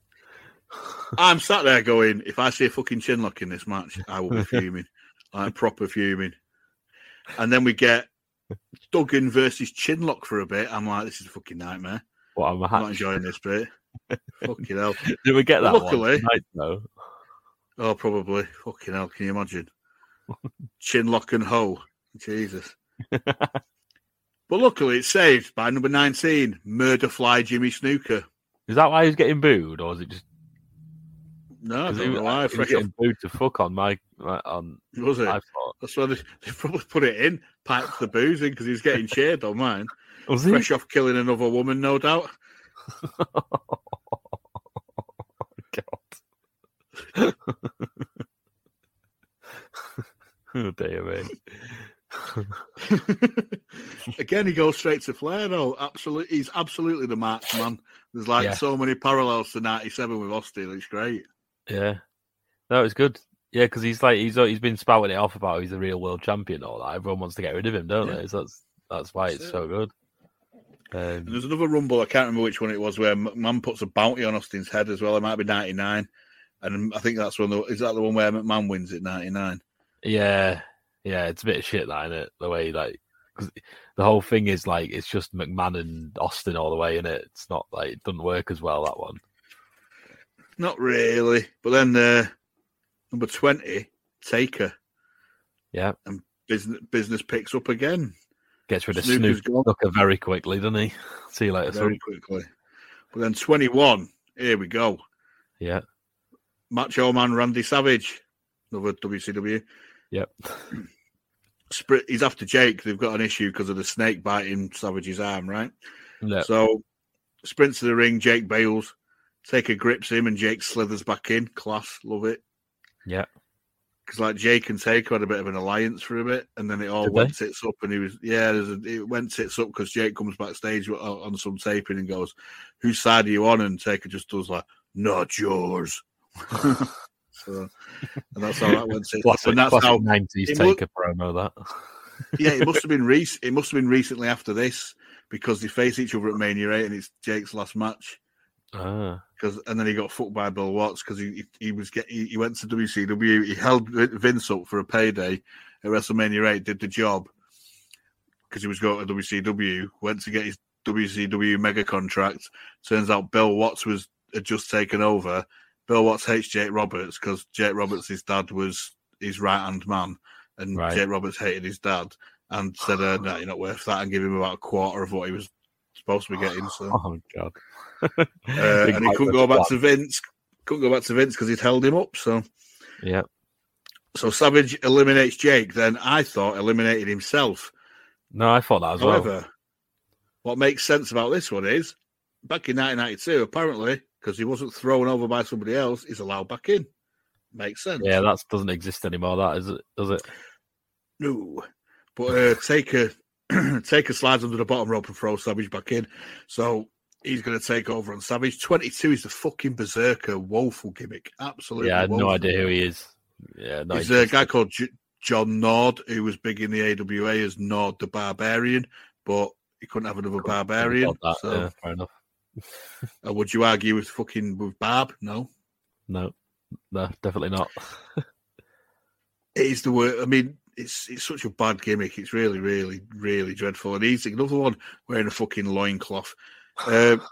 Flair works over Savage, which is the Mania 8 main event. That'll be on in a couple of months. Piper and Taker team up to choke Flair. And number 23, Mark, is 1 Mil Virgil. That's what I've got in mine, 1 Mil Virgil in his stripy pants. Yeah, looks like fucking like a barber's pole or Aquafresh toothpaste or something. just come out, just bang 17 women in the back. Loved it. Yep. Well, he might as well add to the number while he's there. That's it. Taker tries to dump Flair, but Flair hanging on for merry fuck like he always does. 24 is Colonel Mustafa, a.k.a. Sheiky Baby. Is that him? Is that Iron Sheik? Is it? Why was he called that? Because he was part of like Sergeant Slaughter's anti-America Iraq thing, yeah. But he looks like a fucking spud. He does. He looks stupid, doesn't he? Shit. Why did they change his gimmick? Because obviously that was his whole thing, the Iron Sheik. Because he came back as like an Iraqi sympathizer when he's actually from Iran, and they know them two don't like each other. So. It was like a rib on him or something. No, it's just like, you've not been doing much for a while, mate. You've been doing fucking jobs in WCW, so here's some money. Take it. It's like Tony Atlas with that fucking proper racist African gimmick. That's Saba Simba. Oh yeah, and it's dreadful. But Tony Atlas is like, listen, I was on the streets, mate. It saved my life, that gimmick, even though it was dodgy. But number 25, Rick Martel, the model, absolutely class in ring. Probably not the best match to highlight him, but he was the longevity holder at the time, like been in there for like 40, 50 minutes or something. Sheik's gone. He's gone. didn't last long. At least he could get dumped out like the gimmick battle. What was it? 17? Was it 17? Yeah. He won because he couldn't get put over the top rope. Fuck's sake. It's funny that battle royale thing. It's brilliant. 26 is Hulk Hogan. Yeah, fresh from trying to talk his son out of getting a DUI charge. I hate to give it to him, but I think his was probably the Tarrant. Yeah, but it's peak Hogan. Well, it's not peak Hogan. It's like the dying down of Hogan. Downward spiral. Lucky draw for him, that, isn't it? 26. Yeah, don't know how you got that one. The fact that he's roided up to fuck and can't go. Yeah, that might be it. So obviously he goes on the tear, clearing up. Numbers game takes over. Oh yeah, 100%. Yeah. He dumps Taker out of a shit clothesline. Yeah, that was crap. I was slightly disappointed with that. Me too. Then he dumps the Berserker out, thank fuck. And then Duggan and Virgil both eliminate each other, both double over the top elimination. That works for me. Get rid of him. 27, Skinner, another woeful gimmick. Yeah, what was that? Garbage. So Skinner's Steve Kern, who was in the Fabulous Ones with Stan Lane. Do you know the guy who took over in the Midnight Express? Yeah, like really good tag team. Like he's Punk did the foot. Do you remember when they had that Meltzer thing and Instagram, and he said he wrote the forward for Steve Kern's book, and he just read it, and he said him and Coco had a ding dong, and then he'd sort it out in the office the next day or something, and then Meltzer was kicking off. That's Steve Kern. Right, okay. He used to run Florida Championship Wrestling. Right. So he's sound solid. Then it starts to sort of pick up with the eliminations now, doesn't it? Yeah. Apart from Flair, because Flair's just hanging on for Flair's just going in there. Everyone's tried to get rid of him. They can't get rid of him. 28, Sergeant Slaughter. He's a fucking machine, Ric Flair, though. He's in his mid-40s here. Yeah, he's got some cardio on him, hasn't he? Oh, fuck yeah. Sergeant Slaughter. I know, I couldn't believe that. I was buzzing with Sergeant Slaughter. I think he just turned face as well. Yeah. Skinner's gone. Dumped. Yeah. Yep. There's a lot of eye rakes going on, like Hogan and Piper and Marcella just raking everyone's fucking eyes. It's a bit weird. Yeah, baby faces raking eyes, loving it. It's classic Hogan, though, isn't it? Flair's broke the record of longevity apparently at this time for 50 odd minutes. 29 is old Sidney Vicious, Sidney Justice. He gets a good big reaction pop as well. Yeah. But he's on the cusp of his heel turn, which to me was baffling because he was getting fucking Pop City, and wasn't that him though? Wasn't that his decision? I don't think so because I remember Nash telling a story about how Vince said to him, "I want to give you like Hulk's boots. I want you to be my next big babyface," and he was like, "I think I've got more money as a heel or something like that." I swear that I've heard that story. But I think they turned him here because they wanted to do Hogan Flair at Mania 8, and then they did it on house shows, and they said it wasn't drawing enough, so they did Flair Savage for the belt, and then the co-main event was Hogan versus Sid. How was that not drawing though? Is it just because the match wasn't good or what? Was it just the business at the time?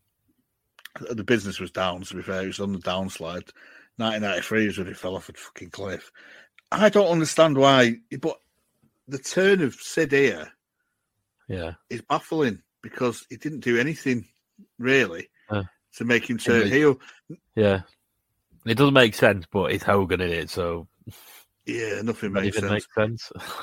Last man in, the Warlord, a.k.a. Daddy Ryback.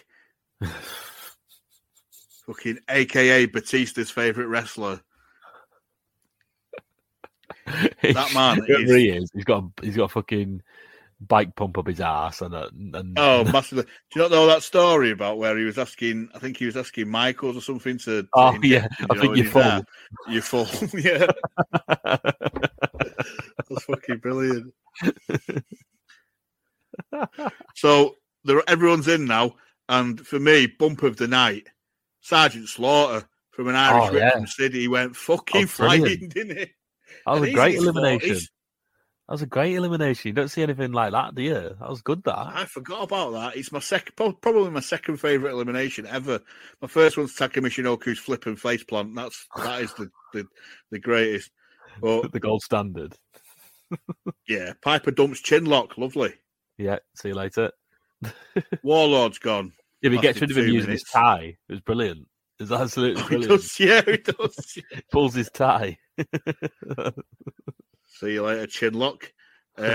So we've got 6 left. And old Sydney double dumps Martel and Piper, which is a shame. Yeah. Your final 4 is Flair, Savage, Sid, and Hogan. Not a bad 4, that is it. I'd get rid of Sid, but it's still pretty decent, though, isn't it? Flair bumps into Sid as he's trying to dump Macho out, and he's gone. Yeah. Savage. Flair's on the apron, and Sid dumps Hogan out, Pronouns, pal. So Hogan grabs Sid's arm like the ultimate fucking baby face he is because he's a bit upset, boo-hoo. And Flair dumps Sid out with Hogan's help. Unbelievable rumble. It's a good fit. Yeah, like the Hogan things, it makes no sense because it's like every man for himself in it. So why is that a heel turn? It shouldn't really be, should it? But it is, I suppose, because it's on the top guy, isn't it? Fucking Hogan for you, man. I thought it's the best rumble by far for me personally. I think, and we get new WWF champ Woo Wings Ricky Flair himself. It's good. It's a good rumble. I think the only thing with it, it's a bit long. Like that, like how the interval between them, it's 2 minutes, isn't it? I think it's now it's like 90 seconds now. It feels a little bit quicker. I don't know. Like it is. I liked the second half of it a lot better than the first half, though. Yeah. I think it picked up. I thought it was well paced. Do you know what I mean? Like crescendo ending. The ending really good. And then it's just like Hogan betrayed by his friend, but clearly doesn't get every man for himself. Cretin. Yeah. Do you know what I mean? Then he spits his dummy out and chases Flair out because obviously he's got to take the fucking spotlight and with the stare down afterbirth with Sid. And it's like all the classics are down. Fucking Pat Patterson, Tony Gurria, Rene Goulet, and Sex Pest Terry Garvin. Yeah, it's classic Hogan, in it. Let me get the limelight at the end, even though I've lost. I know, it's like fucking Hogan must pose. It doesn't work for me, brother. All that fucking cliches coming in. It's fucking bollocks, man. Yeah. And this is why Hogan's a fucking dick. I'm sick of it. I know a lot of it with this one is probably McMahon having to cater to him as well, because he's like, that it don't work for me, brother. It's not like a common saying for nothing. You know, there's reasons behind it. Yeah, of course it did. But then, to top it all off, after banging out an hour, Ric Flair, and winning the whole fucking thing, cuts backstage to Gene Oakland, and we've got Flair, Heenan, Mr. Perfect, and Grandpa Wooden Top, Jack Tunney, to present the fucking belt to him. All right, by virtue of winning the Royal Rumble, we have a brand new World Wrestling Federation champion as the press watches on. At this time, to present the title belt to the new champion, our president, the distinguished Jack Tunney. Congratulations, Ric Flair, on becoming the undisputed champion of the World Wrestling Federation. Let me just say, after video distorting the belt to proclaim you the real world champion, I'm going to tell you all, with a tear in my eye, this is the greatest moment in my life. When you walk around this world and you tell everybody you're number one, the only way you get to stay number one is to be number one. And this is the only title in the wrestling world that makes you number one. When you are the king of the WWF, you rule the world. Think about it like that, Mr. Perfect. Guys, we're on the bandwagon. Woo! Woo! Woo! Let's give a big one. Woo! You did it. I was never so impressed with anything I've ever seen in all my life. He went out there for over 60 minutes, never took a back step, took it to Hogan, took it to The Undertaker, took it to whoever got in that ring. That's why he is, hey, Bobby, called now the real world's heavyweight champion. We're not the kind of guys that say, we told you so, but we told you so. Okay, very good. Ric Flair, you have made put that cigarette out. You have made World Wrestling Federation history here tonight. It's the greatest moment of my life. I want to jump. I want to party. But I got to tell you like this. For the Hulk Hogans and the Macho Mans and the Pipers and the Sids, now it's Ric Flair. And y'all pay homage to the man. Woo! I love it. All right, ladies and gentlemen, that wraps it up. We hope you have enjoyed your Royal Rumble for my broadcast. And this is one of my favourite Flair promos. Yeah, it's brilliant. With a tear in his eye. This is the greatest day of his life. And that belt means you're number one. King of the WWF. Whoever is the king of the WWF rules the world. Nice fuck you to Jim Herd there on the sly. Love that. Yeah. Big triple woo. And then Heenan puts him over fucking huge. And Heenan and Perfect say in unison, they hate to say they told you so, but we told you so. So it's a great promo to finish off, isn't it? Yeah, of course it is. And then he says Flair's like he wants to party. No shit. Always wants to party, doesn't he? And you can all pay homage to the man. Yeah. Class. That's brilliant. I loved it, me. Yeah. It's very good. Very, very, very good Rumble. Have you seen it before? No. Not in its entirety. I've seen bits and pieces, obviously, but it was a very good Rumble. I think with me with Rumbles, I don't remember them as much. The only other one that I love, just nostalgically, is the one where Punk's cutting promos in the middle of it. That's one of my favourite Rumbles, and I don't even remember who won it. I don't remember who won it. I just know that those early bits with Punk were brilliant. 2008 was it? No, it wasn't. No, it was later than that. It's like 2010. Straight to Society, wasn't it? I can't remember who won it. Was it like the year before he went before he did the Nexus thing and went on his title run? Something like that, yeah. It's probably Cena, wasn't it, who won it, or Orton or something like that. But I just remember. Was it? I don't know. I can't remember. Was it 2010, 2011? It was when he had the long hair still. And I think he had red trunks on in the match. Yeah, I can't remember off the top of my head. Someone will fucking correct us, no doubt. Yeah. But yeah, it's a brilliant Rumble. I can see why you like it so much. I must have such a nostalgic thing watching it back. And star power. Look at the names that are in there. Fucking hell. Definitely. Like former future world champions, Hall of Famers, legends, everything. yeah, brilliant. I didn't mind the two previous ones where Hogan wins, but this is just well booked, and because you've got Flair in it, who can do the lion's share of everything. He must have been in there, what, an hour? An hour? Yeah. And this is where it started. Well, yeah, because you didn't have anyone who could go an hour previously. Yeah. I mean, Brett probably could, Michaels probably could, but they weren't stars at the time. Like, they weren't like top tier main eventers.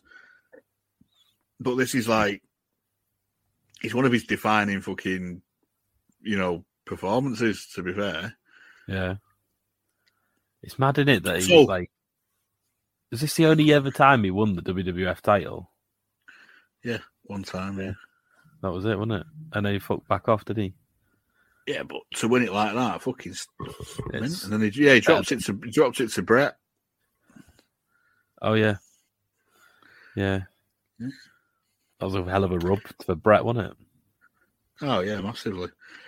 But we're going to go to our post shows, as always. What was your match of the night? The Rumble, innit? Like, yeah, of course it is. It's always that. It's not gonna be out else, is it? You sure it wasn't the Bushwhackers versus the Beverly Brothers? Well, it was a close second, but I think the Rumble just edges it. Top class. MVP. I mean, I can't choose between them, but pardon? Flair or Heenan. Flair and Heenan. I'm going to say as a package, yeah, because it was Heenan was with Flair essentially, but Heenan built it. Fucking absolutely, yeah. He's like Flair's the musician. Heenan wrote the lyrics to it. Composer and the lyrics. Yeah. It's like he was fucking tandem, and they weren't even in the same vicinity as each other. It's fucking brilliant. Dick of the day, you've got to go for Hogan for his bullshit fucking ending. Well, I'm going for Hogan. Who are you going for? Bushwhackers? Nah. Yeah, fair dues. No, you could do the Bushwhackers if you want. I mean, that match one, like, I pretty much skipped half of it. I hated it that much, so I think I'll have to give it to them because everything else was fine. I mean, the Hogan thing I can just let slide because I'm just used to him doing that shit. I know, but it's still fucking annoying. So he gets Hogan and the Bushwhackers can share the Pubic Enema Award. Barnet of the night, mate. There's many to choose from. Piper, he's got to be in there. Yep, I've got Sid's fucking ramen head. yeah. That fucking gimpy manager with the Bushwhackers. I can't remember what his name was. Oh, Jameson. The absolute grease bomb, that. Beverly Brothers mullets. They're class. Fucking Lanny Poffo. That's a bit of a dirty one as well. Perfect's like slicked back mullet with a little curl at the front in a ponytail. That was pretty dreadful. He looks like a fucking like gym mom or something, doesn't he? Like in his shell suit, going power walking or something. Salmon pink. Get me steps in, love. Let's get me steps in, Marjorie. I don't know who to give it to. Honestly, don't know. My choice is probably going to be Sid's ramen head. Dolph Ziggler haircut. Yeah, I'm happy with it. I mean, I think Piper's stood out to me as well, but yeah, I'll go Sid. Oh, you could have Piper, you could have a dual winner. Yeah, go on, have Piper in there as well. Why not? Have you not seen Dolph Ziggler now? Like he straightens his hair. Yeah, it's well fucking weird, but it doesn't straighten down. It straightens like outwards. It's weird. What, Nick Nemeth? Nick Nemeth, yeah. He's in TNA now, isn't he? Yeah, the wanted man. Up in the world, isn't he? That's his new gimmick, the wanted man. Whatever that means. Is he wanted by Billy Corgan? Is that it? He's NWA, isn't he, Billy Corgan? Yeah, no, but that's who he's wanted by, probably.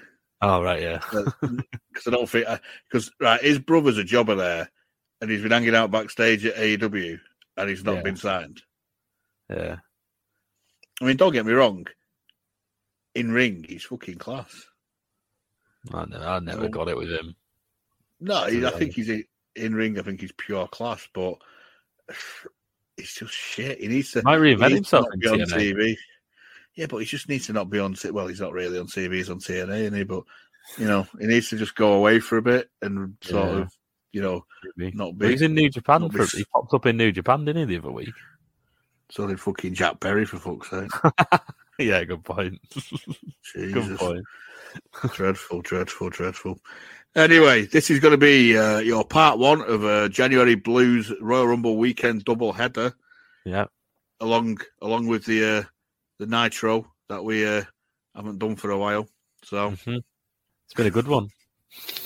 It has been a good one. We've got a couple of nice shows for you. Then it's going to be a lot for January, I'm afraid. But then in the month of February, we're going to do the Go Home show to Super Brawl 7 and Super Brawl 7 itself.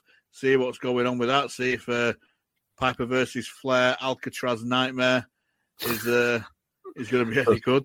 So, Piper versus Hogan, do you mean? Sorry. Did I say Piper versus Flair?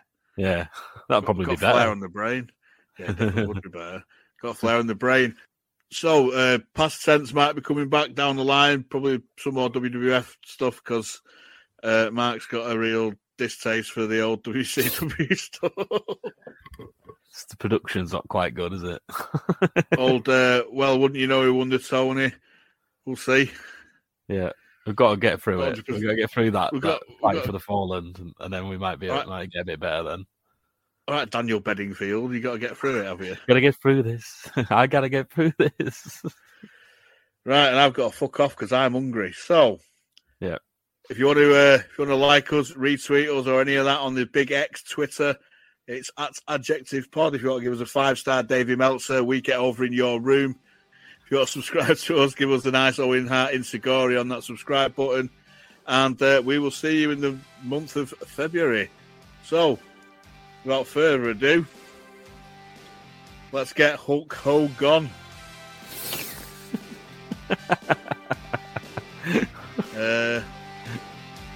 Ric Flair, let's get out of there.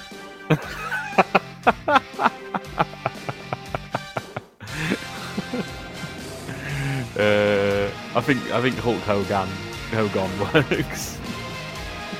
Flair and Bobby, I need to go to the toilet to do a jobby.